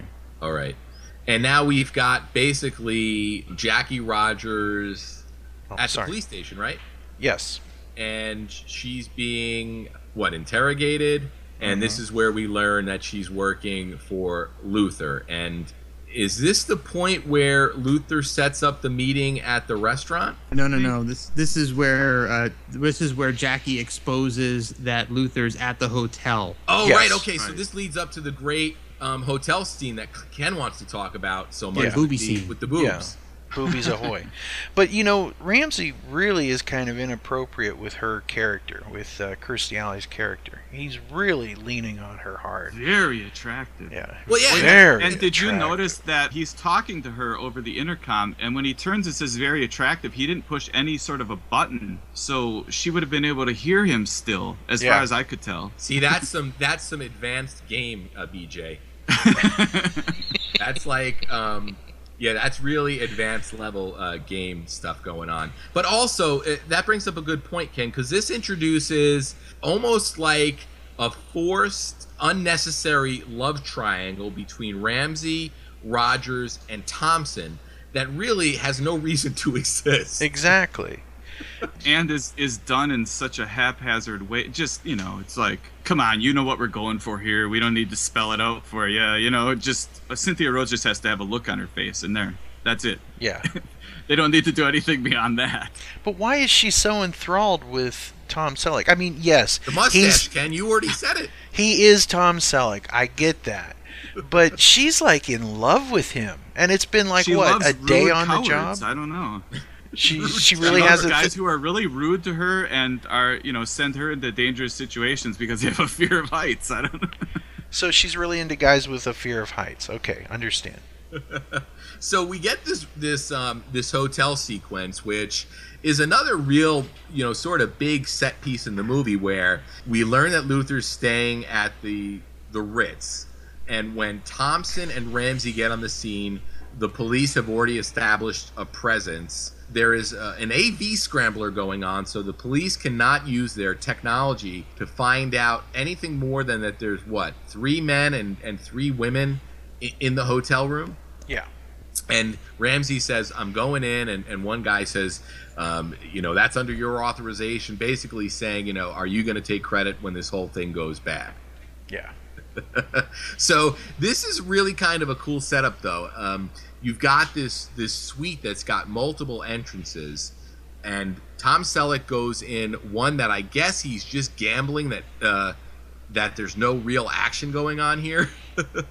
He comes in the room, and he's starting to do his recon work, and that's when we see I shouldn't say that boobies in movies are ever unnecessary, but so late into this movie, you get a topless sequence, and it almost takes you out of the movie, where a woman's doing her makeup, and she's asking if her purse is outside, and that's when she pretty much blows Tom Selleck's cover. So to make sure that everybody has a chance to speak about the boobies, Ken Mills, any thoughts or feelings on this initial entrance into the hotel? The little robots are annoying. The elevator gets to the point, it points out the floor, and it points out what hotel they're in. You should know that already. If you're in a building, you should know where you are. It's kind of a bit of extraneous nonsensical. Well, that robot elevator probably took somebody's job. It probably took the elevator operator's job, right? Right. Tom's really pissed. Anytime these robots are talking to him, he's really upset with robots. He just does not like robots. And by the way, I did some searching on the internet. You remember how I said that earlier? I was wrong and said that this was the first film directed by Michael Crichton. Yeah. This is the final science fiction film directed by Michael Crichton, so maybe this is why. But wise choice. This is also a PG-13 movie. Oh, is it really? Yeah, this is one. And that just shows how far we've come in terms of what's allowable in movies, because I know you got the one isolated F-bomb, but this is some extended nudity here. It's not like you get a flash. It's it's front and center. Well, it's kind of like that scene in Trading Places where I think she's changing her bra and she's talking and talking and talking. Mm-hmm. It's like, but there are boobs on the screen, because this kind of hit one of those HBO Cinemax kind of things where, like, okay, we've got the swearing, check, we've got the boobs, check, it seemed like there was a checklist. It is kind of weird seeing it in a PG-13 movie at this point. Yeah. BJ, the initial entry into the hotel. Well, this is when it becomes like an episode of Quincy, where Quincy was the coroner, but all of a sudden he was always a homicide detective. Well, here Ramsey is the robot guy. So why is he even involved in this? I mean, wouldn't he kind of pass the buck at this point to, whoever deals with human criminals? Excellent point, BJ. Right, because there are no robots going wild in that room. No.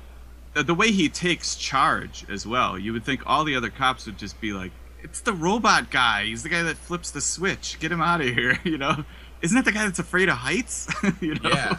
No, that's an incredible point there, BJ. That really, it creates a huge question mark in terms of how that department operates with the rest of the police force. You'd almost think that there might be almost some hatred between the departments, where it'd be like, yeah, why don't you go work with your robots and let us deal with the real people? Exactly. Yeah, there would be protocol and also, kind of resentment, or just, that would have been a hilarious scene if they had the other cops, just be really kind of disrespectful of Ramsey and just say, go dissect a microchip. We got real police work to do. All right, Jeff Hewlett, any feelings on that initial sequence, which ends with Ramsey's cover being blown? No, just the fact that I really liked that scene when I was a kid. For a 12-year-old watching it on cable, that was the scene you waited for. Life-changing scene. Unless you're a complete Kiss nerd and you're just like, these aren't the templates, Ramsey. It's like, that's what I live for. But do you think Gene went and spoke to her in between takes, maybe in her trailer or his trailer? So after the shoot, what are you doing tonight? I am in the rock group Kiss. He was a much smoother Gene then. Now we've got what basically results in a Mexican standoff where, with Ramsey's cover blown, Thompson comes in the other door, and we see that Ramsey was making a deal with some other guys, and you've got a woman sitting on the bar who's cool and collected and calm and says, "Come on, Luther, you told me there wouldn't be any problems here." And then later in the scene, she's a complete and utter mess, which for me, that really was bad acting in terms of making character choices that don't make any sense. So a whole bunch of the guys get dispatched here. Gene's got his rocket gun, which he fires at Thompson, but it doesn't seem, we're not quite sure what happens with her. We see her go down, but obviously it almost seemed to me like he was using different bullets for that shot. He fires at Ramsey. He escapes with the girl, kills a couple of cops on the way. So let's lead up to the roof here, Jeff. And any thoughts on this shootout? I thought it was pretty telling that Luther took out the two guys who were supposed to be buying the chips from him. Right, no just loose covering ends. his track. Yep, no loose ends. I like the fact that the woman on the bar comes back later in even more of a frantic booking scene where she says she's an aerobics instructor. Yeah, but she can't tell you where she works because she works at a lot of places. Did you guys catch what she called Tom Selleck at the end? A wiener head. Yes. Such language. Wiener head. But after we hear Ramsey drop an F-bomb and an S-bomb, she says wiener head. So I guess to maintain the PG-13 rating, they had a quota that they couldn't go over. And I want to clear the fucking room now! MC! Just do it, Ramsey. But well, I think actually the rule is if you're using, you can use the F word as long as there's not a sexual connotation. So I assume wiener head had to be used so there wasn't any kind of sexual implication. Got it. So she was saying wieners in the hot dog. Okay. I got it. But Makes you get sense. another, as he's going up the stairs and looking down, you get another vertigo, smashing it home that he's got an issue with heights. And, of course, I love the fact that Gene has a waiting helicopter that had to have been started already. So there's no way he could have started that thing up and flown away by the time Ramsey got up there. He wasn't that far behind. And he didn't kill the girl. No. So there's a loose end. Right. He says no loose ends, no witnesses, but he leaves her alive. Well, it almost seems like maybe that smart bullet was, I guess, defective because it didn't do what it was supposed to do. That's the real question here, Ken. Do you think that it was intended, or do you think that it was almost the equivalent of a weapons misfire? I think it was a weapons misfire. Mm-hmm. I don't. Really? Explain.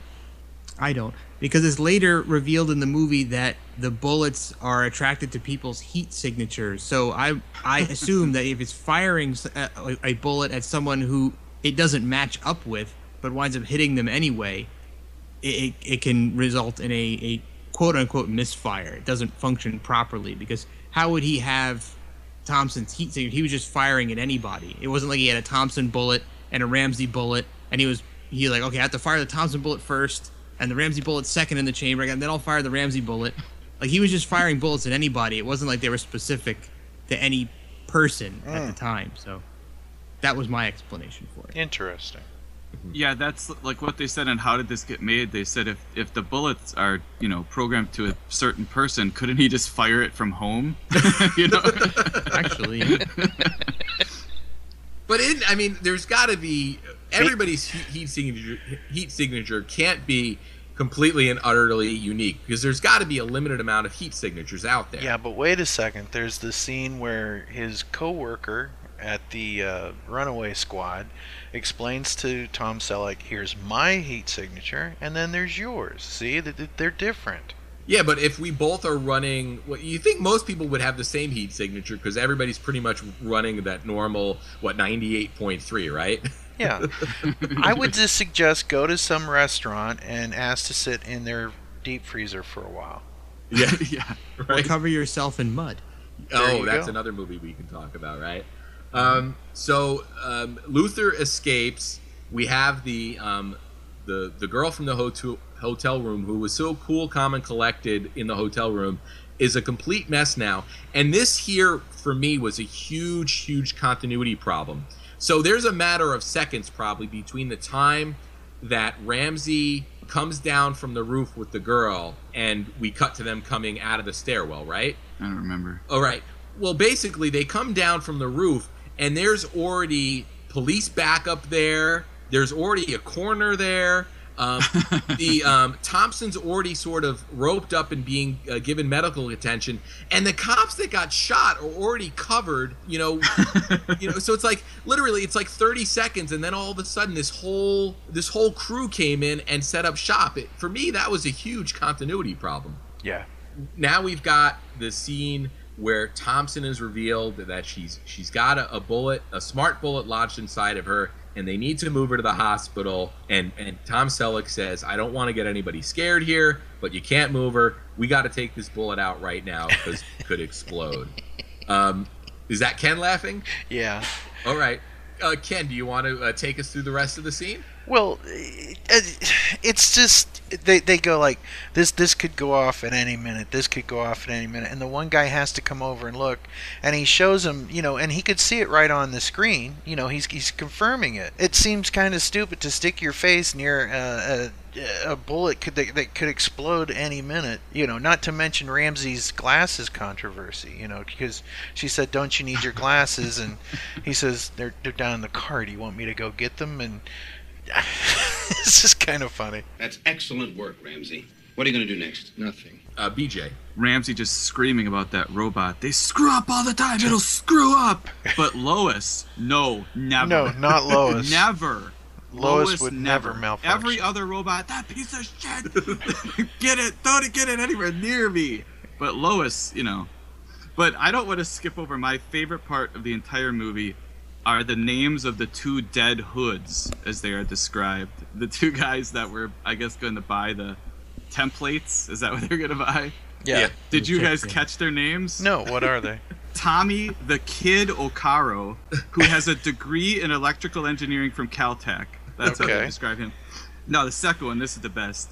Luigi Bandini. Degree in solid state physics from MIT. Solid state physics? Ooh. So they've got this mix of mobster names and geek. But they're tech guys. Yeah. That's just another example of the writing is just beyond ridiculous. Vinny. Luigi Bandini. They're joking. Yeah. Are they really serious? It's Vinny the Chip Scapese. Right, I just have to read this because I didn't believe that it was a real thing, but apparently it is a real thing. Solid state physics is real. It is the study of rigid matter or solids through methods such as quantum mechanics, crystallography, electromagnetism, and metallurgy. So it's a real thing. So I guess that's a real degree that you can get. And Luigi Bandini got it from MIT. God bless him. Hey, he got his diploma. Oh, look at this guy. I got your solid state. Oof. But do you think either one of them got their degree, or do you think he was like, Professor, I think you got to let me pass this class, or else my uncle's going to come give you a visit? Wink, wink. You know, if I don't pass, my Uncle Salvatore's coming. Yeah, they gave the dean an offer he couldn't refuse. So it's funny, BJ, you mentioned on How Did This Get Made, they allude to the whole bullet removal scene as a sex scene, right?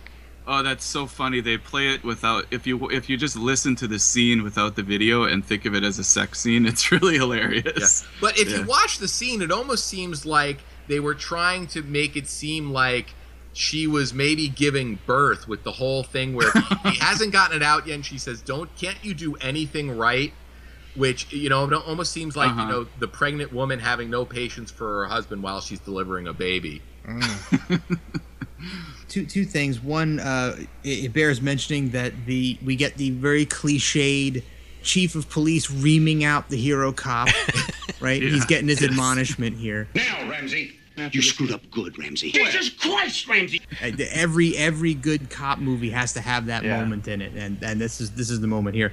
I wanted to say that I think Cynthia Rhodes did a pretty good job displaying pain while the bullet was being removed. So out of all the bad acting moments we keep riffing on, I think that was actually pretty well done. Well, you know what, Jeff? I think it probably has to do with having been directed by Sylvester Stallone, who we've talked about many a times on Flycast. His ability to really sell that physical acting. Oh God, yeah, definitely. I kind of like how she goes from joking and talking immediately into the pain and then back out of it. And it was pretty convincing to me, and I've seen this a billion times, and it's effective every time. So Ramsey removes the smart bullet and tosses it to the bar, which we get a nice explosion. And you know what? Really, we should be keeping a running tab of all the property destruction that Ramsey is responsible for throughout this movie. Thousands and thousands and thousands of dollars worth of damage here. It almost seems like Ramsey would probably be, put on leave just based on the amount of money he's costing the department. And it seems like Luther has designed everything to explode. Have you noticed that? Everything. Just like a Kiss concert. I almost spit my coffee out. Yes, you're right. You think Luther was saying this is how the big villains do it? Yeah. All right, so now we end up back at the police station, unless I'm mistaken, right? And we have, Thompson is now in street clothes? Yes. Yeah, she got out of the hospital really quick. Yeah. And she's in street clothes, and then we get this debugging scene where Thompson goes in this machine to make sure she doesn't have any bugs on her, and then we get Kirstie Alley, and she has several bugs, including one in her bra that she turns around for, and we also see marks on her back like she's been whipped. Is that alluding to the fact that Luther was physically abusive with her? I mean, were they into some heavy S&M? I mean, what was the implication there? It's the only thing I can think of. I don't know. So they decide, I guess at this point, is this where we get the phone call from Luther, Jeff? Yeah, and the psychic. Yeah, okay, yes. This is the police chief that instead of using a physical witness to get information, he says, oh, that witness is useless. Go with the psychic. Well, can I just interject? I think we skipped over a scene that I really loved. Do you remember the scene between Tom Selleck and his son where they break and they're both laughing and it's clearly a blooper that they just used? Do you remember this? Yeah, well, where Bobby's asking if he brought Thompson with him, right? Yeah. And it's basically Bobby being like, hey, it's time for me to have a new mom. Yeah, pretty well. And if you watch it, the kid is making a joke, like probably an inside joke between him and Tom Selleck. He starts laughing, then Tom Selleck starts laughing, and then at the end, the kid says like, "Yes, sir," and then they both crack up, and you can so clearly see that they're breaking. It's not, it's basically it's a blooper. Yeah. But it does work. It kind of establishes a relationship with him and his son, but it's really apparent that they were just breaking during this scene. Yeah, that was probably the editor's logic there, and God knows what kind of footage this editor had to work with. No, but this is the scene that immediately follows. The reason why Ramsey comes home by himself is because he performs the rare self-cock block. Completely flubbing the dinner invite. So, tough night for Ramsey. Yeah. Goodness. So we get the psychic and the phone call from Luther. Yeah, where Luther he's explaining every action that Ramsey is making, and Ramsey realizes he's cut into the building security cameras, and they cover it up with a hat, and then they're wondering how Luther is skilled enough to tap into their closed circuit system. Hey Ramsey, telephone. Hey Ramsey. This is Ramsey. You're lucky to be alive, Ramsey. That wasn't very nice, Ramsey. I want my girl, Ramsey. You can't run away, Ramsey. I'll find you. I keep harping on the dialogue and stuff, but I just cracked up when Ramsey goes, "Kill that monitor," instead of camera. Yeah. Ken, can you do the Gene line, please, from this? That wasn't very nice. Oh, yeah. That wasn't very nice, Ramsey. Drop it, sucker. Yeah, I was going to say, Gene has that line, he says, "Now you can kiss your ass goodbye." Do you think that was kind of a shout out to Kiss fans? Now you can kiss your ass goodbye, Ramsey. By mailing away, sending in $2.99. Now you can kiss your ass goodbye with Ramsey. So now we get are we now at the point where they're transferring Jackie Rogers to another location in one car that Thompson's going to drive, and then Ramsey and Rogers are going to be in a robot-driven car, right? Correct. Yeah. And this is the introduction of another technology that makes no effing sense in this universe. So you have some cars that are driven by robots and some cars that aren't. And then so you can get insurance for a robot-driven car, but you can't get insurance to turn a robot off? Right. Right. Well, and then they stole an idea from Airplane, the autopilot. Yeah. I mean, why do they need a mannequin in the seat? Yeah, the Johnny cab. If it's a car that drives itself. Yeah. Yeah. It's a Johnny cab. But it's weird. I mean, if you need to have another seat in the car, does that fold up or something? Does it shrink? Does it fold into the seat or something? Maybe it's for the carpool lane. The carpool lane. If we're already in the car, we skipped over Rudy. Oh, come on, it's me, Rudy, your old buddy. Do you remember? Yeah. Remember the guy in the parking garage? He's touch the car. Yeah, don't touch the car, Rudy. Don't touch the car. It's a completely useless scene because you think, is Rudy working for Luther? No. Rudy's just the guy that hangs out in the parking garage just like a mechanic. It's like Rudy just shows up at the most it's that Rudy again. Yeah, don't touch the car, Rudy. Be Rudy. I'm surprised we didn't have a heel turn at the end of the movie where Luther's puppet strings were being pulled by Rudy. Yeah, there you go. It was me all along. So now we've got a big car chase sequence where these little remote-controlled tracking explosive cars, little mini cars, are trying to destroy the car that Jackie's in. We get a pretty impressive stunt where Ramsey transfers from one car to the other when they realize that there's something that's being attracted to the car they're in. And then we have Jackie jump on over, and we learn that she still has a bug on her, and it is in her purse, and she's reluctant to give her purse away until she takes out what looks like a pack of cigarettes. Bug detected. A lot of bugs, Jackie. I thought it was clean.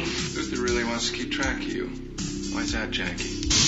BJ, anything in this scene you want to go over? So at first, they have Kirstie Alley at police headquarters, I'm assuming. Yeah. And they say, we're going to move you to a safe place. And I'm thinking, so the police headquarters is not a safe place? Wouldn't that be the safest place? unless you're in Terminator, unless the Terminator's going to be back. I would think this is a pretty safe place for her. But it seems like they're setting up that Ramsey is taking her out as bait for Luther. Yep. But then they don't know the bug's in her purse. At first you think, because when she goes in to be scanned, Ramsey says, "Give me your purse." So they don't scan the purse. No. So I'm thinking, okay, Ramsey did that on purpose because he wants the bug so they can be bait for Luther. But then he seems surprised that they have a bug. Yeah. So were they bait for Luther or not? It seems like he wasn't taking her to a safe place. He was taking her out to draw Luther out. But then the bug was a surprise. It just doesn't make any sense in the end. Yeah, actually, BJ, I think my head is starting to hurt. Conditions are serious. Conditions are dangerous. The car. Yeah. Oh, goodness. Ken, anything about this exciting car chase that you want to talk about? No, it was just incredibly awkward, and it could have been a much more exciting scene. I imagine what this would have been shot like today. It would have been much more elaborate, much more exciting. This would have been like a big part of the movie. I did notice that the ladies were being kind of catty with one another when they were being scanned for bugs. A lot of bugs, Jackie. I thought it was clean. Speaking of a cock block, when there's a bug in her bra, she has to take it off, but then when the bug's in her skirt, Thompson just grabs the bug. Yeah. And she leaves her skirt on. And you're sitting there going, come on, take the skirt too. And then there could be a bug in her panties. I mean, come on. Yeah. Jeff, please, anything you want to talk about regarding this car chase? So during this scene, we also find out that Luther has henchmen. Yes. We never saw his henchmen before, and we never see them again. But we see them dropping the lock-ons out of the bottoms of the cars with the customized little panels in the bottom. Yeah. And speaking of customized, one thing that kind of stuck out as a sore thumb to me is that these lock-on devices must be so common that the computer in the car knows what they are. Yeah. Multiple lock-ons detected. So this system is designed to track these things, and not only that, but Ramsey knows what they are, and they have a laser that pops out of the top of the car specifically to shoot lock-ons.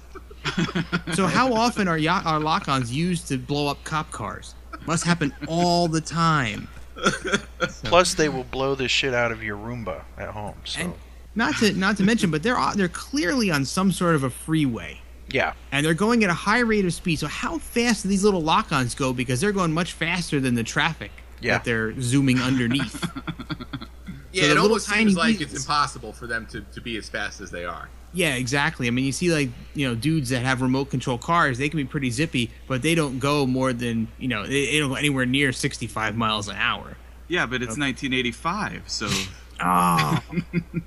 Good point. So the templates. Hi, you want sushi? So now we have the restaurant scene, right? Yep. Where Ramsey decides to bring Jackie to a restaurant as bait again for Luther. Luther somehow captures Thompson, though. Off camera, conveniently, and now we get the exchange. Thompson for Jackie and the templates, and we get the whole "you send her over first." Mm-hmm. And before she leaves, Jackie basically gives half of the templates to Ramsey for insurance. That ends up not working. I guess insurance in this universe is really, really hard to get because you either can't get it or when you do have it, it doesn't work. Right. Well, we're getting to that now. So anyway, go on.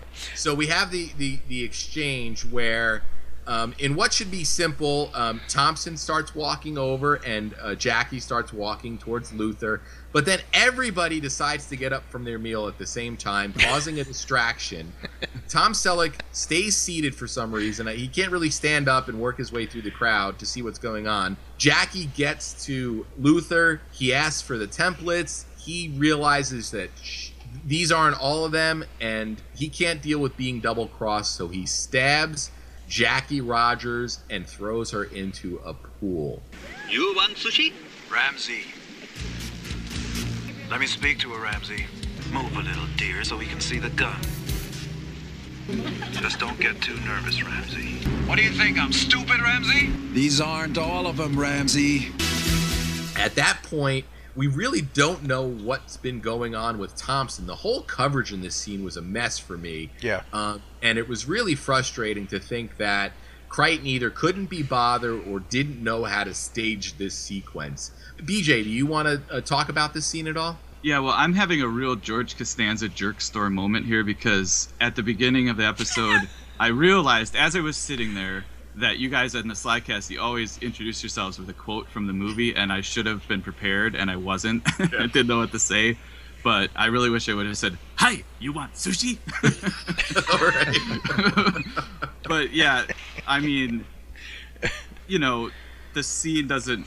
It's supposed to be the suspenseful culmination of the. Like I said, he's using her as bait, but he didn't know the bug was there. Somehow he knows that if they go to this restaurant, Luther will show up, and then Luther stiffed the girl, as G.W. Bailey puts it. Yeah. All of the people at this restaurant, not a single one of them notices him murder this woman in full view and dump her in the fountain. So that works out well for him. It doesn't really make much sense. Yeah, I don't know what to say about the sequence either, but I definitely want to, since BJ quasi brought it up, I did want to point out the borderline offensive or quasi-racist sushi machine. Hi, you want sushi? Yes. I don't think it's borderline at all. No. I mean... It's straight up racist. Yeah. Yeah, it was really bad. And what happened to the sushi they ordered? They just left it there? And I love how knowledgeable Ramsey was about sushi. He's like, oh, you had the tatami. And so then they just leave the sushi and then go get a seat at the restaurant, right? Yeah. So yeah, I thought that was so unnecessary that they ordered the sushi. What was the whole point of that? Just to have a machine that spit out sushi and talk like an Asian guy? Hi, you want sushi? It was just a transition between scenes. Like, we need a transition here. How about something horribly racist? You know? I mean, couldn't they just have walked up into the maitre d' and got a table and then had the earpiece go off with Luther's voice in it? I don't know why they had to go to the sushi machine first. And again, Ramsey's whole thing is dealing with robots that either screw things up or murder people, and he's going to order sushi. But this is the one robot that doesn't screw up. Yeah, it makes perfect sushi. He even says how good it looks. But would you... Yeah, that would have been hilarious if the sushi had the seaweed on the inside, and Ramsey would just be like, "Oh God, not again!" And then he would have beat it with a baseball bat. Never Lois. Never Lois. Did we jump over the psychic scene? Yes. Yeah. Okay. Oh, no, we talked about it. Is there anything else you want to go over? Again, we live in a world where there is a, basically this is the tech service, like when you call your cable, technical problem, and they send out Ramsey, or you've got a problem with your PlayStation 3 going bizarre. You have this world where you've got cops taking care of technical issues, and you also have the psychic police detective thing. And there's this whole story that they try to shoehorn in here somehow, where he and Luther, which she refers to as Lucifer, Charles Lucifer, the Gene Simmons character, that they were brothers in another life. Yes. And it seems so stupid to have it introduced, but it's like that, it's the duality of the good guy versus the bad guy and how somehow they're connected. There's no connection whatsoever, except that Gene Simmons' character uses robots to destroy things, and Tom Selleck's character destroys robots. That's the only duality that they really have.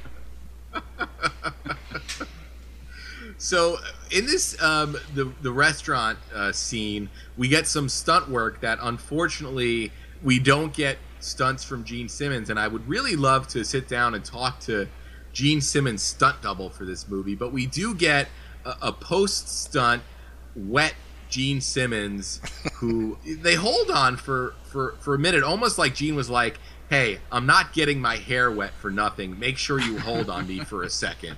Really, now we're leading to what's going to be the climax of the movie. Jeff, this is the point where Luther infiltrates the police station and pulls up information about Ramsey. There's a brief vignette in a hospital, yeah, where they track him down, only to find the bug stuck in a roll of toilet paper. And this is the one thing that really bugs me about this whole movie, and the pun is intended, that that poor Sally, the scanner girl, she's so nice. Her car's in the shop. Her life's tough. Gets killed for no reason whatsoever, just because she's in the wrong place at the wrong time. You know, the spider gets her. What a shame. Ramsey, you want to watch the door in case someone comes in? Yeah, that's another critical setup of the spider in case we forgot the spider way back in the earlier part of the movie. This is at City Hospital, and they wait for Ramsey to get there, which I don't know why they would. And then when he gets there, I love the cops like, he's in the John. Yeah. And then Ramsey says, how long has he been in the John? Yeah. Ramsey gets mad again for those guys, not doing their job the way that he's mad they waited for him. Yeah. Because they should have just gone in and... Yeah, the ultimate catch-22 for those guys. They were screwed either way. Yeah. And his line is, congratulations, guys, you just stocked out a roll of toilet paper. So, good job. Okay, Ramsey. Stakeout, but it was really amateur. Okay, Ramsey, we blew it. Luther infiltrates the police station, is able to pull up information about Ramsey's life, and he leaves open the screen showing information about Ramsey's son, Bobby, right? Yeah, he basically has his Facebook page pulled up. This is what we see, that Ramsey was born in 1950. Yeah. And also, I just love, it says sports, soccer, football. That's like all the information what does that mean? He played that in high school? I mean, he's 35. Yeah. And then I also, it says one son, Bobby, but in a system like this, wouldn't it say Robert? Yeah. Really? Probably, yeah. Unless his son was like, he was explicit. He was like, we're naming him Bobby. On that birth certificate, it's Bobby. None of this Robert nonsense. Yeah, right. So he realizes that Luther has now targeted his son, and he gets home, and you get what probably has to be, for me, really maybe the best acting in the whole movie. And it's from poor Lois, who has been completely disabled, and Bobby is missing. But I couldn't help but get a little choked up at what you think is almost, and thankfully it's not, but the death scene of this robot Lois. Ken, do you want to talk about it a little bit? Well, she's losing fluid. Come on, she's losing fluid. The good news is he can get a Model 912 domestic robot after this, so, but no, there is some empathy, that you feel towards this character. You actually are kind of concerned. But when you think about it, she's the closest to a real woman that Tom Selleck's character is dealing with in this entire movie. Mm-hmm. She's the only loving and nurturing character in the film. Yeah. Other than Tom Selleck himself, who's trying to do the best he can with his robot to raise his son. And thank God Lois cooks some mean spaghetti, so it all works out. But yeah, it's sad to see Lois go. BJ. Yeah, Lois does blow up, doesn't she? Oh, does she? Does she actually die? I think she blows up at the, sparks fly into the air. Because Ramsey gets the phone call from Luther, and then Thompson starts to care for Lois. And then, I wasn't 100% sure of what Lois's fate is. And we actually don't get a happy ending where, they reunite with Lois. So you could be completely right there, BJ. No, but there is a part at the end where Ramsey tells Bobby to go tell Lois he's all right. Oh. But I was thinking when he told him that Lois blew up, so I don't know. But, maybe these robots also repair themselves. Oh, man. Could you imagine if Bobby ran out and called home only to find out Lois was dead? Oh. Therapy. Years of therapy. By the way, Lois wouldn't be there to answer the phone. Oh, well, there you go. But well, also, not to get ahead of ourselves here, but as Ramsey, would you ever trust Lois again after you know that Luther had gotten his hands on her? No way. No. Well, he'd be able to do a complete sweep of her and make sure that there's no red striped. Ramsey's character, as established, would have never trusted Lois in the first place. True. I don't know. I really just see this moment where Ramsey's like, you know what? I can't trust her anymore. Luther's corrupted her. And if you think about Gene Simmons corrupting somebody, you might get a little dirty there. So let's not go too far down that road. But I almost got the scene where, Selleck's like, Ramsey's like, hey, Lois, let's go down to the pier. And, he throws a jacket over her head. Yeah, kicks her into the water. Jeff Hewlett. Are we talking about the full scene with the Luthor phone call, or are we saving that? Sure, you can take us all the way up Yeah. to the point where they get the phone call at home and where Ramsey learns that Luthor does in fact have his son. Oh, okay. So yeah, well, Lois is dead on the floor, or almost dead on the floor, and of course the phone rings. Sergeant Ramsey is not here to answer your call. So this is, Craig, you were saying before how the woman sitting on the bar was so cool and collected, and how that kind of really irked you that she changed so much. Yeah. This is the one moment that really irks me in this movie. It really bothers me because Ramsey picks up the phone. We as the audience can hear both sides of the conversation. But for some reason, they decide not to let us hear the location because Thompson might hear it. Right. What was the point? Like, she couldn't hear the whole conversation anyway. Why couldn't we hear that?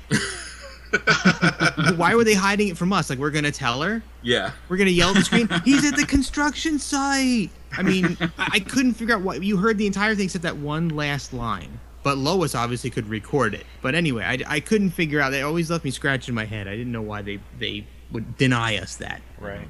All right. So I guess at this point now we get to the thrilling conclusion where Ramsey says, I have to go do this on my own, Thompson. And it turns out to be, I guess, the construction site that was alluded to earlier in the movie, right? That's completely robotic?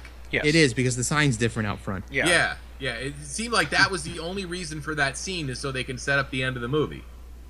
Mm-hmm. So, we almost have the Ramsey has his Indiana Jones moment. Instead of saying it's snakes, it's got to be snakes. He's like, it's a building. It's got to be a building. So we get Ramsey going up the long open elevator ride, and he gets to the top, and there is Luthor, and he's got Bobby, and they make the exchange, and he sends Bobby down to the ground to safety in the elevator, and that's when Luthor reveals that there can't be any loose ends for some reason. Bobby has to die, and his deadly spiders with acid are rigged to kill the first person who steps off the elevator.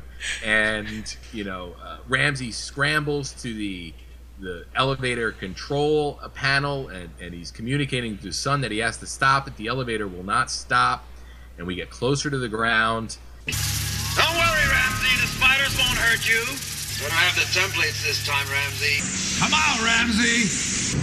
The templates, Ramsey. You can't stop it, Ramsey. I fixed the elevator. Ever see him kill somebody, Ramsey? It's really impressive. They're loaded with acid. Right. This is the big hero moment. So Thompson finally gets her hero moment. Mm-hmm. But this is one of those times where you really want there to be some sort of fisticuffs, right, between Ramsey and Luthor.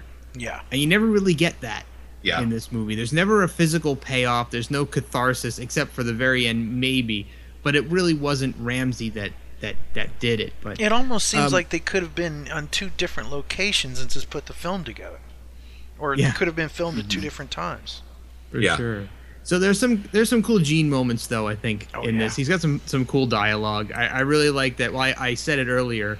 I'm not as well as Ken can imitate Gene, but the whole he actually gets a little emotion. He gets a little excited when he talks about how the spiders will let you in, but they won't let you out.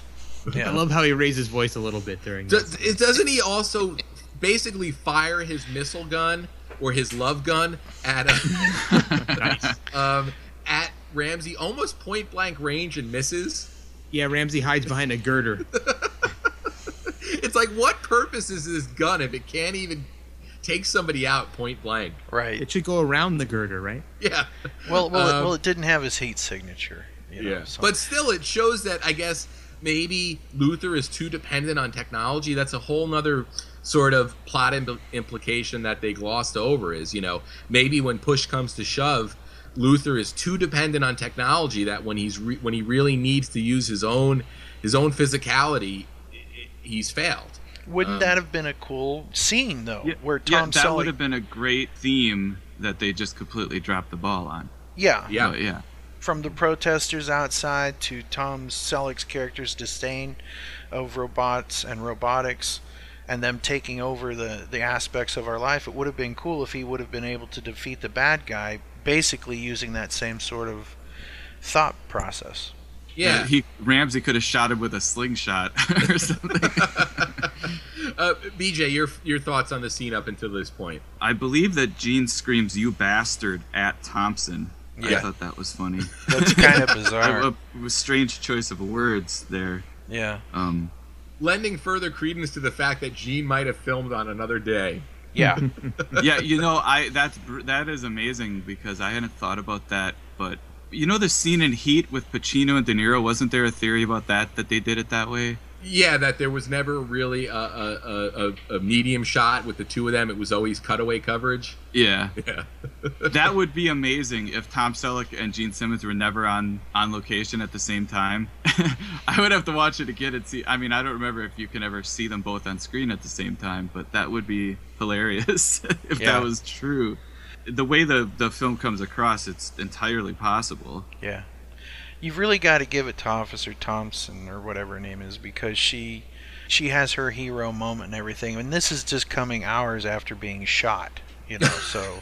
And she ran right through all of those spider robots, that jump and stab and everything. But they weren't programmed yet. They were programmed to attack whoever got off the elevator. She didn't know that. How does that programming work? Can't stop it, Ramsey. I'd fix the elevator. Ever see him kill somebody, Ramsey? It's really impressive. They're loaded with acid. I mean, this is advanced technology. If these spider robots understand what an elevator, this specific elevator and the next, I mean, that's very advanced technology. Yeah, you think they would just be programmed for proximity. As soon as something gets near you, the next thing that gets near you, you kill. And you would think Luther would have programmed them to not kill him. Yeah, that might be part of what you work in. Spoiler alert. I was saving that for the end. So we do get the moment where Thompson rushes in. She tells Bobby, who I guess is too gripped in fear to realize that he can climb up and around this elevator. Thompson has gotten Bobby to safety, and how do we get to the point where Ramsey has to go further up? What am I not? He's running away from Luther, right? So they send the elevator back up. Okay. So that he can get back down, and he's running away, jumps in the elevator, and it's on robot speed, not human speed. Yeah, right. And I guess at this point, since Luther had access to Ramsey's file, he knows that he's afraid of heights, hence setting up this meeting at the construction site, and then also sending him up in the elevator. Why would that be his police file, though? I will have to say that the scene where they have him go up at super speed in the elevator, and when it stops up top and there's no sound and everything, that's a very effective scene. That's good, Ramsey. Absolutely. I agree with you, Ken. And the score that they have playing during that scene is really very, very, very creepy. Yeah, but it's also a case of weird coverage again, where we have Ramsey crawling to the edge to see what he knows, and what we all know is basically that he's way high up on this building that's under construction, and there's really no monster waiting at the end of the book, if you will. It was just a really suspenseful moment that had no payoff, and we will get a lot of great stuff at this point, though, where basically the elevator won't go back down. And tell me, BJ, does this make any sense that the reset button for the elevator would be underneath the elevator? Well, in this film, I guess it makes sense. Yeah. In context. So, was it programmed by Luther to go to the top and stop, or is it just malfunctioning? Because if it can be reset, then Luther didn't really do that good of a job, unless he knew that it was going to entail Ramsey eventually ending up underneath the elevator. Mm-hmm. But either way, we get some really effective use of these spiders, and I can almost say that these spiders might have been underutilized in this movie, but we get some really creepy stuff going on with the spiders, where they've hatched, they've sort of jumped onto the elevator, they crawl over, they're spraying acid at Ramsey, they're trying to inject him. Really, really cool sequence, in my opinion. Jeff, what are your feelings on this whole sequence leading up to, I guess, let's take it right to the end, where Luther falls to the ground? I love the scene where the two spiders crawl up from underneath while Ramsey's kind of laying there. I always thought that was really creepy when I was a kid. Might have been the coolest shot in the movie for me. Yeah, absolutely. I actually kind of had nightmares about it when I was a kid. Those things kind of freaked me out. I didn't realize how limited they appeared until I was a little bit older. But that whole hero in a very confined space with much more agile opponents is always very thrilling, especially when you've got the height aspect. So he's climbing on the outside of the elevator, and the spiders are making those cool jumping noises and flying around. And I never saw earlier in the movie, I don't think they showed this at all, but the spiders also have that needle that comes out of the bottom of them. Yeah, not just forwards. You thought the only danger was the front end of the spider. So I mean, he could have technically just grabbed one from behind and threw it, right? Or just kicked him off into the open night air. Just popped him right off there. Well, one of them kind of suicides. Yeah. I mean, he kind of baps it with his hand. It falls to the floor and then kind of jumps off into the. But I really, when I was a younger person, I really loved this scene. The tension was really great. You could see the acid burns on his face were pretty well done. I think the makeup was pretty well done. He looked a little swollen and his face was broken open a little bit, and that was pretty cool. And one of my favorite moments in the entire movie is when he finally gets the elevator to go back down, and it happens to stop right on the floor where Luther is, and you see the elevator coming down, and you see that crazy eye face look on Gene as he sees this disabled Ramsey laying before him. Really, really enjoyed that part. Excellent. It was the only time I believed Ramsey's fear of height. That's the only time that I really believed that at all. As far as the spiders, from a technical aspect, they only had 6 legs instead of 8. I saw that on IDMB, and I thought that was fairly interesting. Yes. My friend Branton Lewis, who I went and saw this at the movie theater with, we were famous for, we would record movies that we liked. And when I say record movies that we liked, on audio, right? He would take a tape recorder, and he would find a way to get near the speaker and record the whole movie. So we would listen to this and listen to this dialogue. So I have this whole thing in my head, you know what I mean? And when it actually came out on videotape, it was so cool to get that, because I didn't have cable at the time, so I couldn't see it on HBO and stuff like that. But it was really cool to finally get it. But this scene, for all the inconsistencies, and there are many, wouldn't you, I think BJ or Jeff mentioned that, why wouldn't Luther's character have programmed these robots not to kill him? Because they seem to be capable of doing some very top shelf stuff, they're autonomous, it seems. And they all seem to have orders to commit hara-kiri. Again, no loose ends. He doesn't want of these things found by the runaway squad so that they can be taken apart and traced back to him, But I thought that the acting was actually pretty good at this point. I'm sure BJ's eyes are rolling right now. But I love this climactic end, and we will get to that. I do also remember the spiders being very creepy when I was a kid. Well, they're more like robotic cockroaches, I guess. But yeah, they were creepy when they're crawling up on the elevator. Gene's crazy eyes are ludicrous. I mean, I don't know. The directing was probably wider. I don't know. The one thing didn't understand is after the spiders attack Luther, they don't blow up right away. And Tom Selleck is just going right. He's right down there. I think he even checks for his pulse. I love how he always checks for pulses. There's that when he checks the cameraman's pulse at the beginning, and he just grabs his shoulder. Yeah. In the back of his shoulder. But I guess Ramsey just assumed that these robotic spiders were like bumblebees, where they sting once and they die.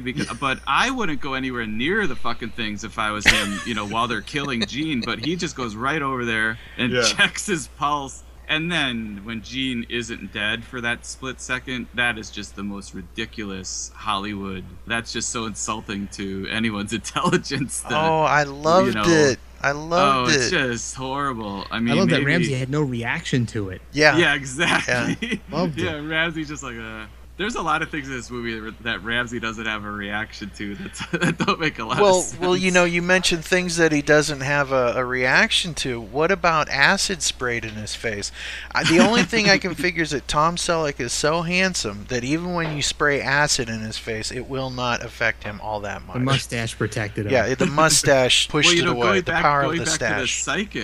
Going back to the psychic, Ramsey was so skeptical of this psychic. And then she comes up with Luther's name, and he's like, yeah, what else? I mean, wouldn't you be like, holy shit, how did you pull Luther out? Yeah. He would probably arrest her as part of the conspiracy or something. Yeah. Like, how the hell would she know the guy's name? But yeah, I can't stand the feeling for his pulse, and he's like, for a second. I hate that kind of thing. But, well, what is it? It's the cheap scare, but obviously he's not alive, so is it his body reacting for some reason? Or, I mean, Ken, do you have any explanation for it? This is what I refer to as the Devereaux. Because this is the second movie that Gene's a star in that we wind up not knowing exactly what happens to the villain in the last moment. So I think from now on that should be referred to as the Devereaux effect. Ending. I love it. I love it. Jeff? I think they should have let Gene live at the end and then somehow tied it into Terminator and Skynet. Oh. That was his goal all along with those chips. Which could have also tied into Devereaux. See, it's all... There you go. It's all connecting. That scene where Gene, his eyes are rolled in the back of his head, that's the money shot for a Kiss fan as far as seeing that on the big screen. That was like, yeah, And yes, I know it's cheesy as hell. I know it's stupid, but I love it.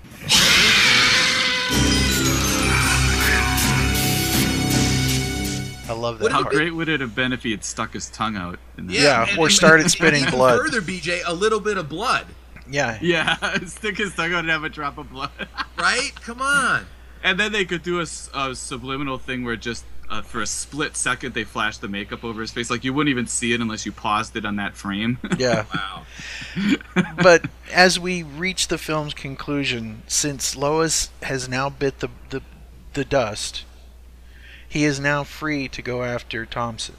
Yeah, he's basically got Lois's replacement who Can you be cook? There to clean, cook, and raise Bobby. And as they pointed out on How Did This Get Made, they make out for 2 minutes and 15 seconds here at the end. And I'm assuming that during this makeout session, Bobby is learning that Lois is dead. Yeah. What? Mommy? My second mommy is anybody dead? on fire at all. Yeah. A rain of sparks. Yeah.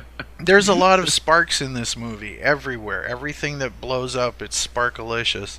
But not only is Tom Selleck, just got over his fear of heights. I assume he's over them now, right? Yeah, he says it. He says he is, I believe. Right. That's all it took. He's also ready to love again. And damn it, he does. And he makes out with this chick for, like you said, 2 minutes and 15 seconds with acid in his face. Is this thing on? He's got acid sprayed all over his face. I don't know about you guys, but if acid is sprayed in my face, no matter how amorous I am, I just can't imagine myself going, now is the makeout time. Well, wouldn't he be getting something on some of it on Thompson as well? Yeah, you would think it would get on her face. Oh, smoochy, smoochy, smoochy. And of course, the lines that they deliver here at the end are just classic. Can you cook? Try me. It really seems like they just made it up. Yeah. At what point was the director go, okay, I got this idea. We're going to have you guys make out for almost 3 minutes, and we're going to put the titles over that.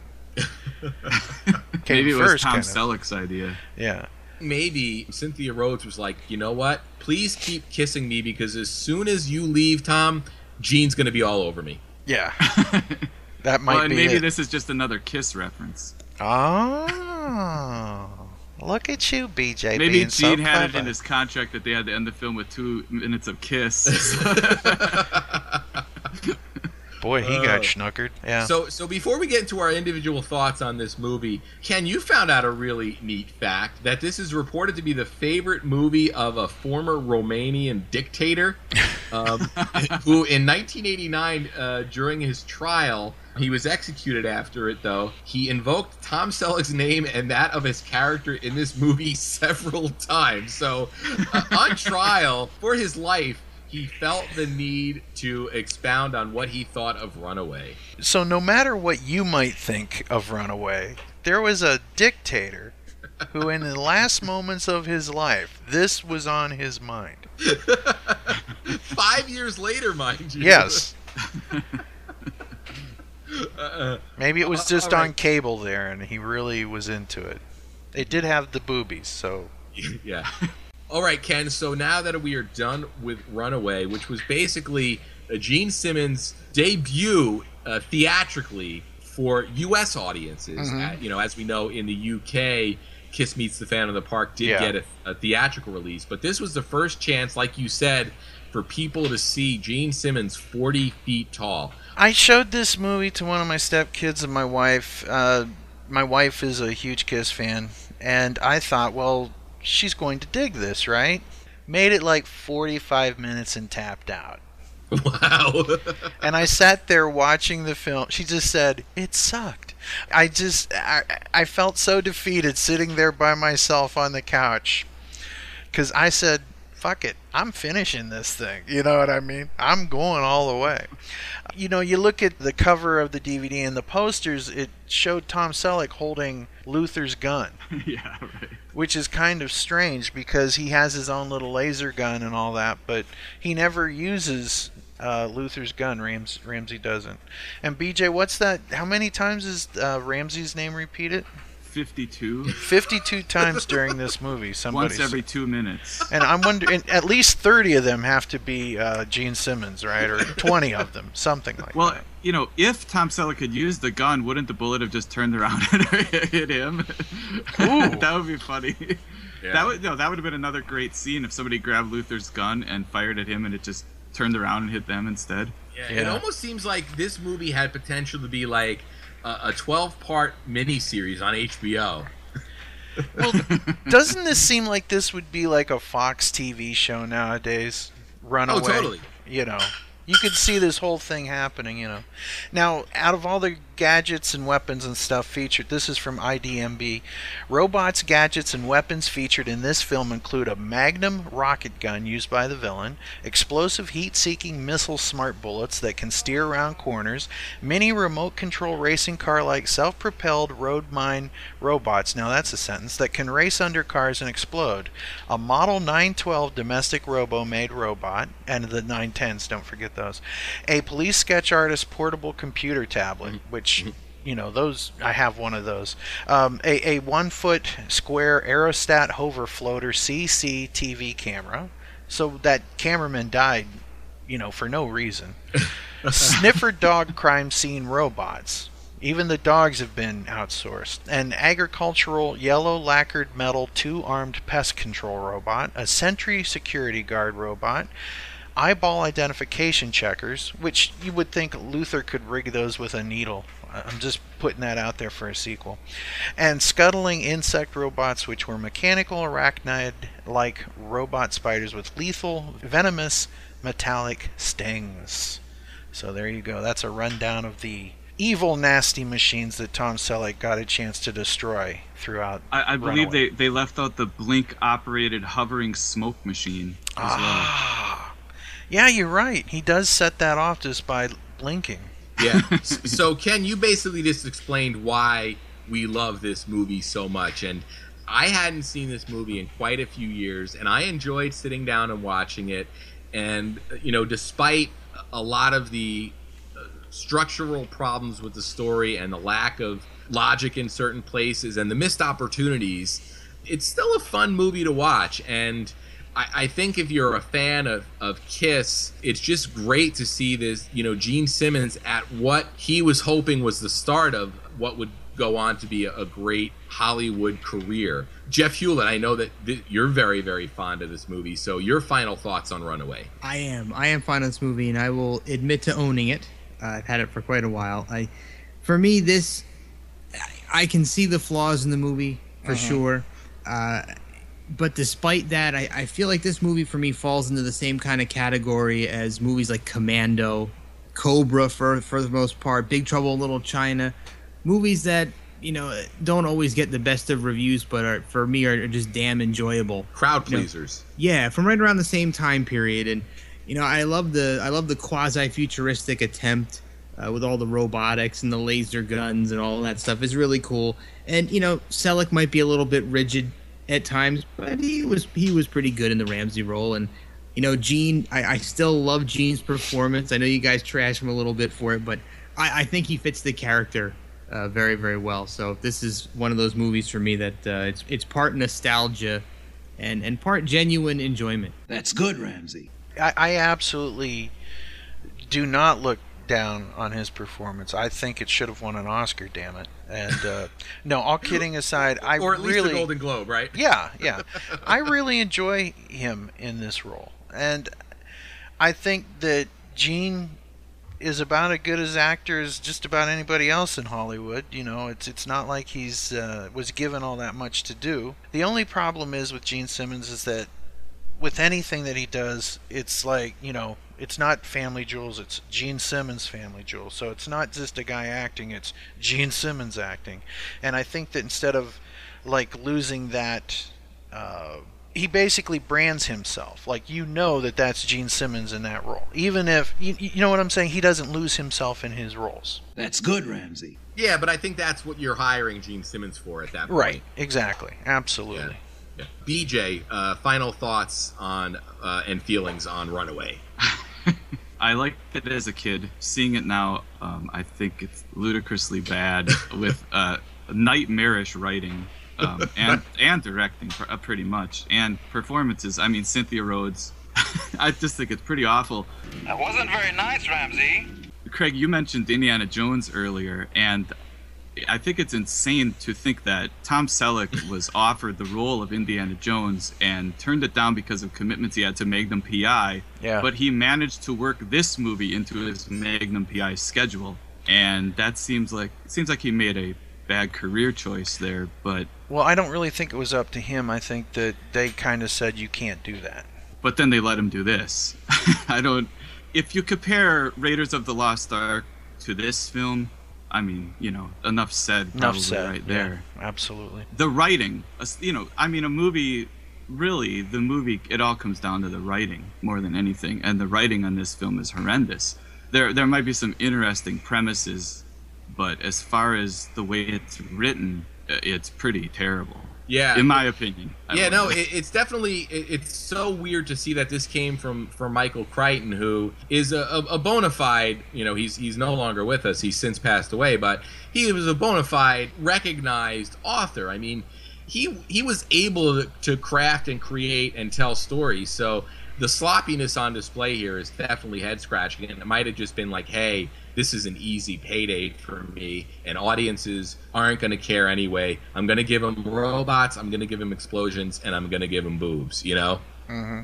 But you could have just had the Thompson character be the one that gets kidnapped at the end of the movie. But we've already gone 2.5 hours on Runaway here, and I'm sure we could go longer. So I guess, Ken, I'll hand it off back to you, and I just want to thank everybody who is still sitting with us listening to our thoughts on Runaway.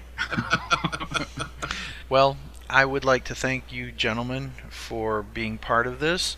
Jeff Hewlett, could you tell people where they can find you?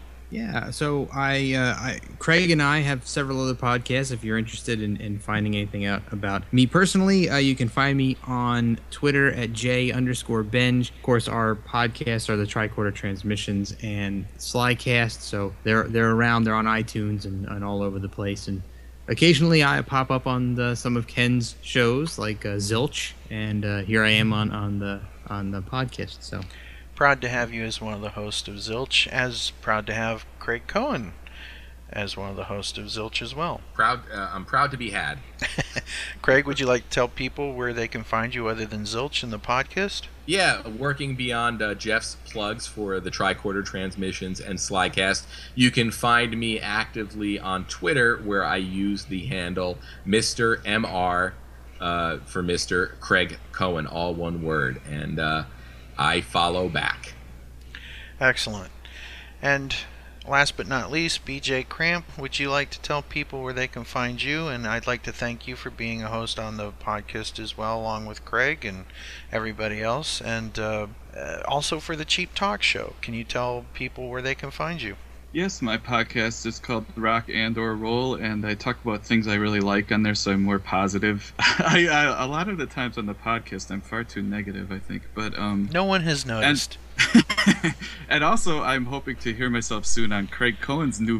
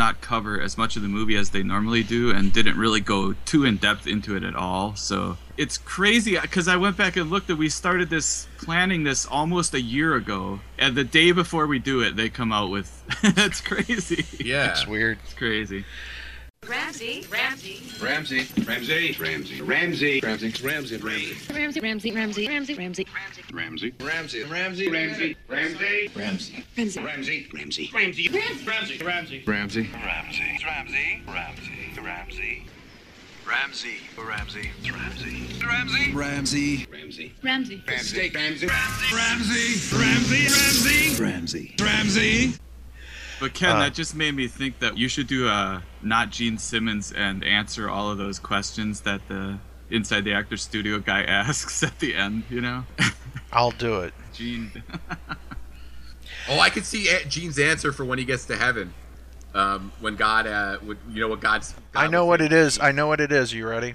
Yes. You're in my seat. Yeah. You're in my seat.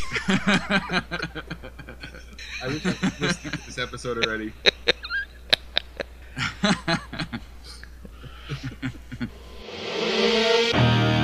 Check out these ads from the following shows. We are proud to call them the Friends of the Podcast Network. We are one. We're a scene man.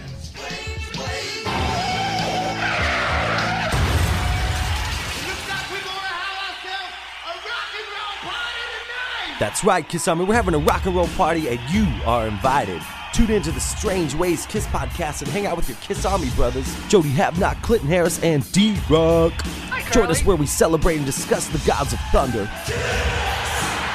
That's Strange Ways Kiss podcast. You can find us on Facebook or Podomatic.com. We'll see you there. You wanted the best, you got the best. And if you want the hottest show on Montco Radio, join us in the Kiss Room. The Kiss Room is a monthly radio broadcast celebrating the hottest band in the world. Kiss! It's your place for all things Kiss and some... For broadcast dates and all information, go to thekissroom.com. The Kiss Room broadcasts live and worldwide on Montco Radio, where music and minds meet. Hey, I'm Dr. Fuck. And I'm the Ayatollah of Alcohola. And we are from the Rock and Metal Combat Podcast. If you want to check out some crazy, uncensored, unbiased, totally nuts reviews of classic hard rock and heavy metal albums, check us out. You can get us on Podbean and iTunes. New episodes every Sunday. That's right. And we also do each other's moms. True. Free of charge. Well, mine charges. Oh, yeah. Yeah, mine's free.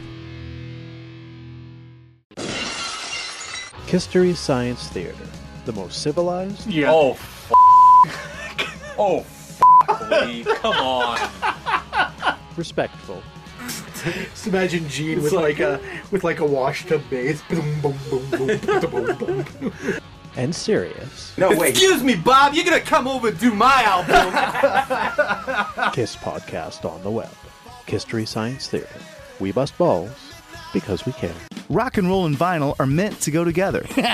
Like drummers and strippers. That's right. So maybe it's time to hop on down to your local record store and go digging for some lost gems on vinyl. And that's exactly what we do here at the Shabby Road Record Show. We pick selections from our own personal record collections, and then we discuss the songs, the artists, the albums. And the stories about the music that you may have never heard. And there's nothing more fun than listening to two knuckleheads spinning vinyl and talking music. So dive on into the 5-star rated podcast, The Shabby Road Record Show. You can subscribe for free on iTunes, Spreaker, and Stitcher, where there's a new episode released every Tuesday. Also, you can find us on Facebook and at our website, shabbyroadrecordshow.com.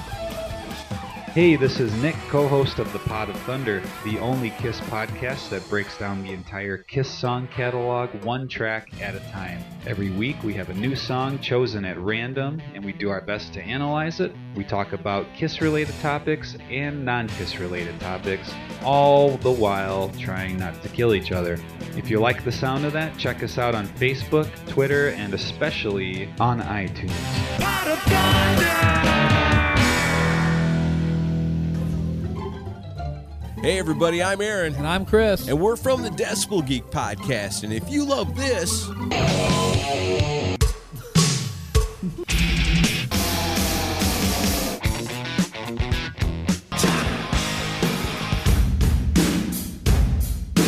then you'll love us. That's right. Brand new episode every single Monday. You can find us on iTunes and at decibelgeek.com. And the best thing is, it's rock and roll and it's always free. Podcast Rock City. What's up, everybody? This is Joe from Podcast Rock City, where every week me and my crew will bring you the Kiss news of the week.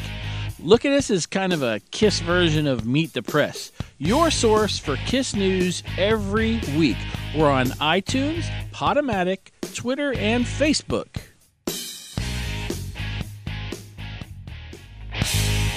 All right, Kiss Army. Since 2007, you've been getting Podkissed, the Kiss audio fanzine for your ears. That's right, it's your Podkissed. Every month, the Podkiss crew, along with the Kiss Room, brings you Kiss talk like no one else, whether it be roundtables, interviews with the band past and present, analysis, and great Kiss fun. Hi, this is Ace Frehley, and you're listening to Podkissed. Hi, this is Bruce Kulick, and you're listening to Podkissed. The Podkissed, the Kiss audio fanzine for your ears.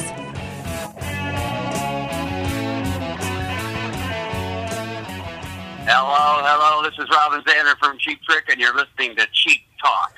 It's time for some cheap talk. You're listening to Trick Chat.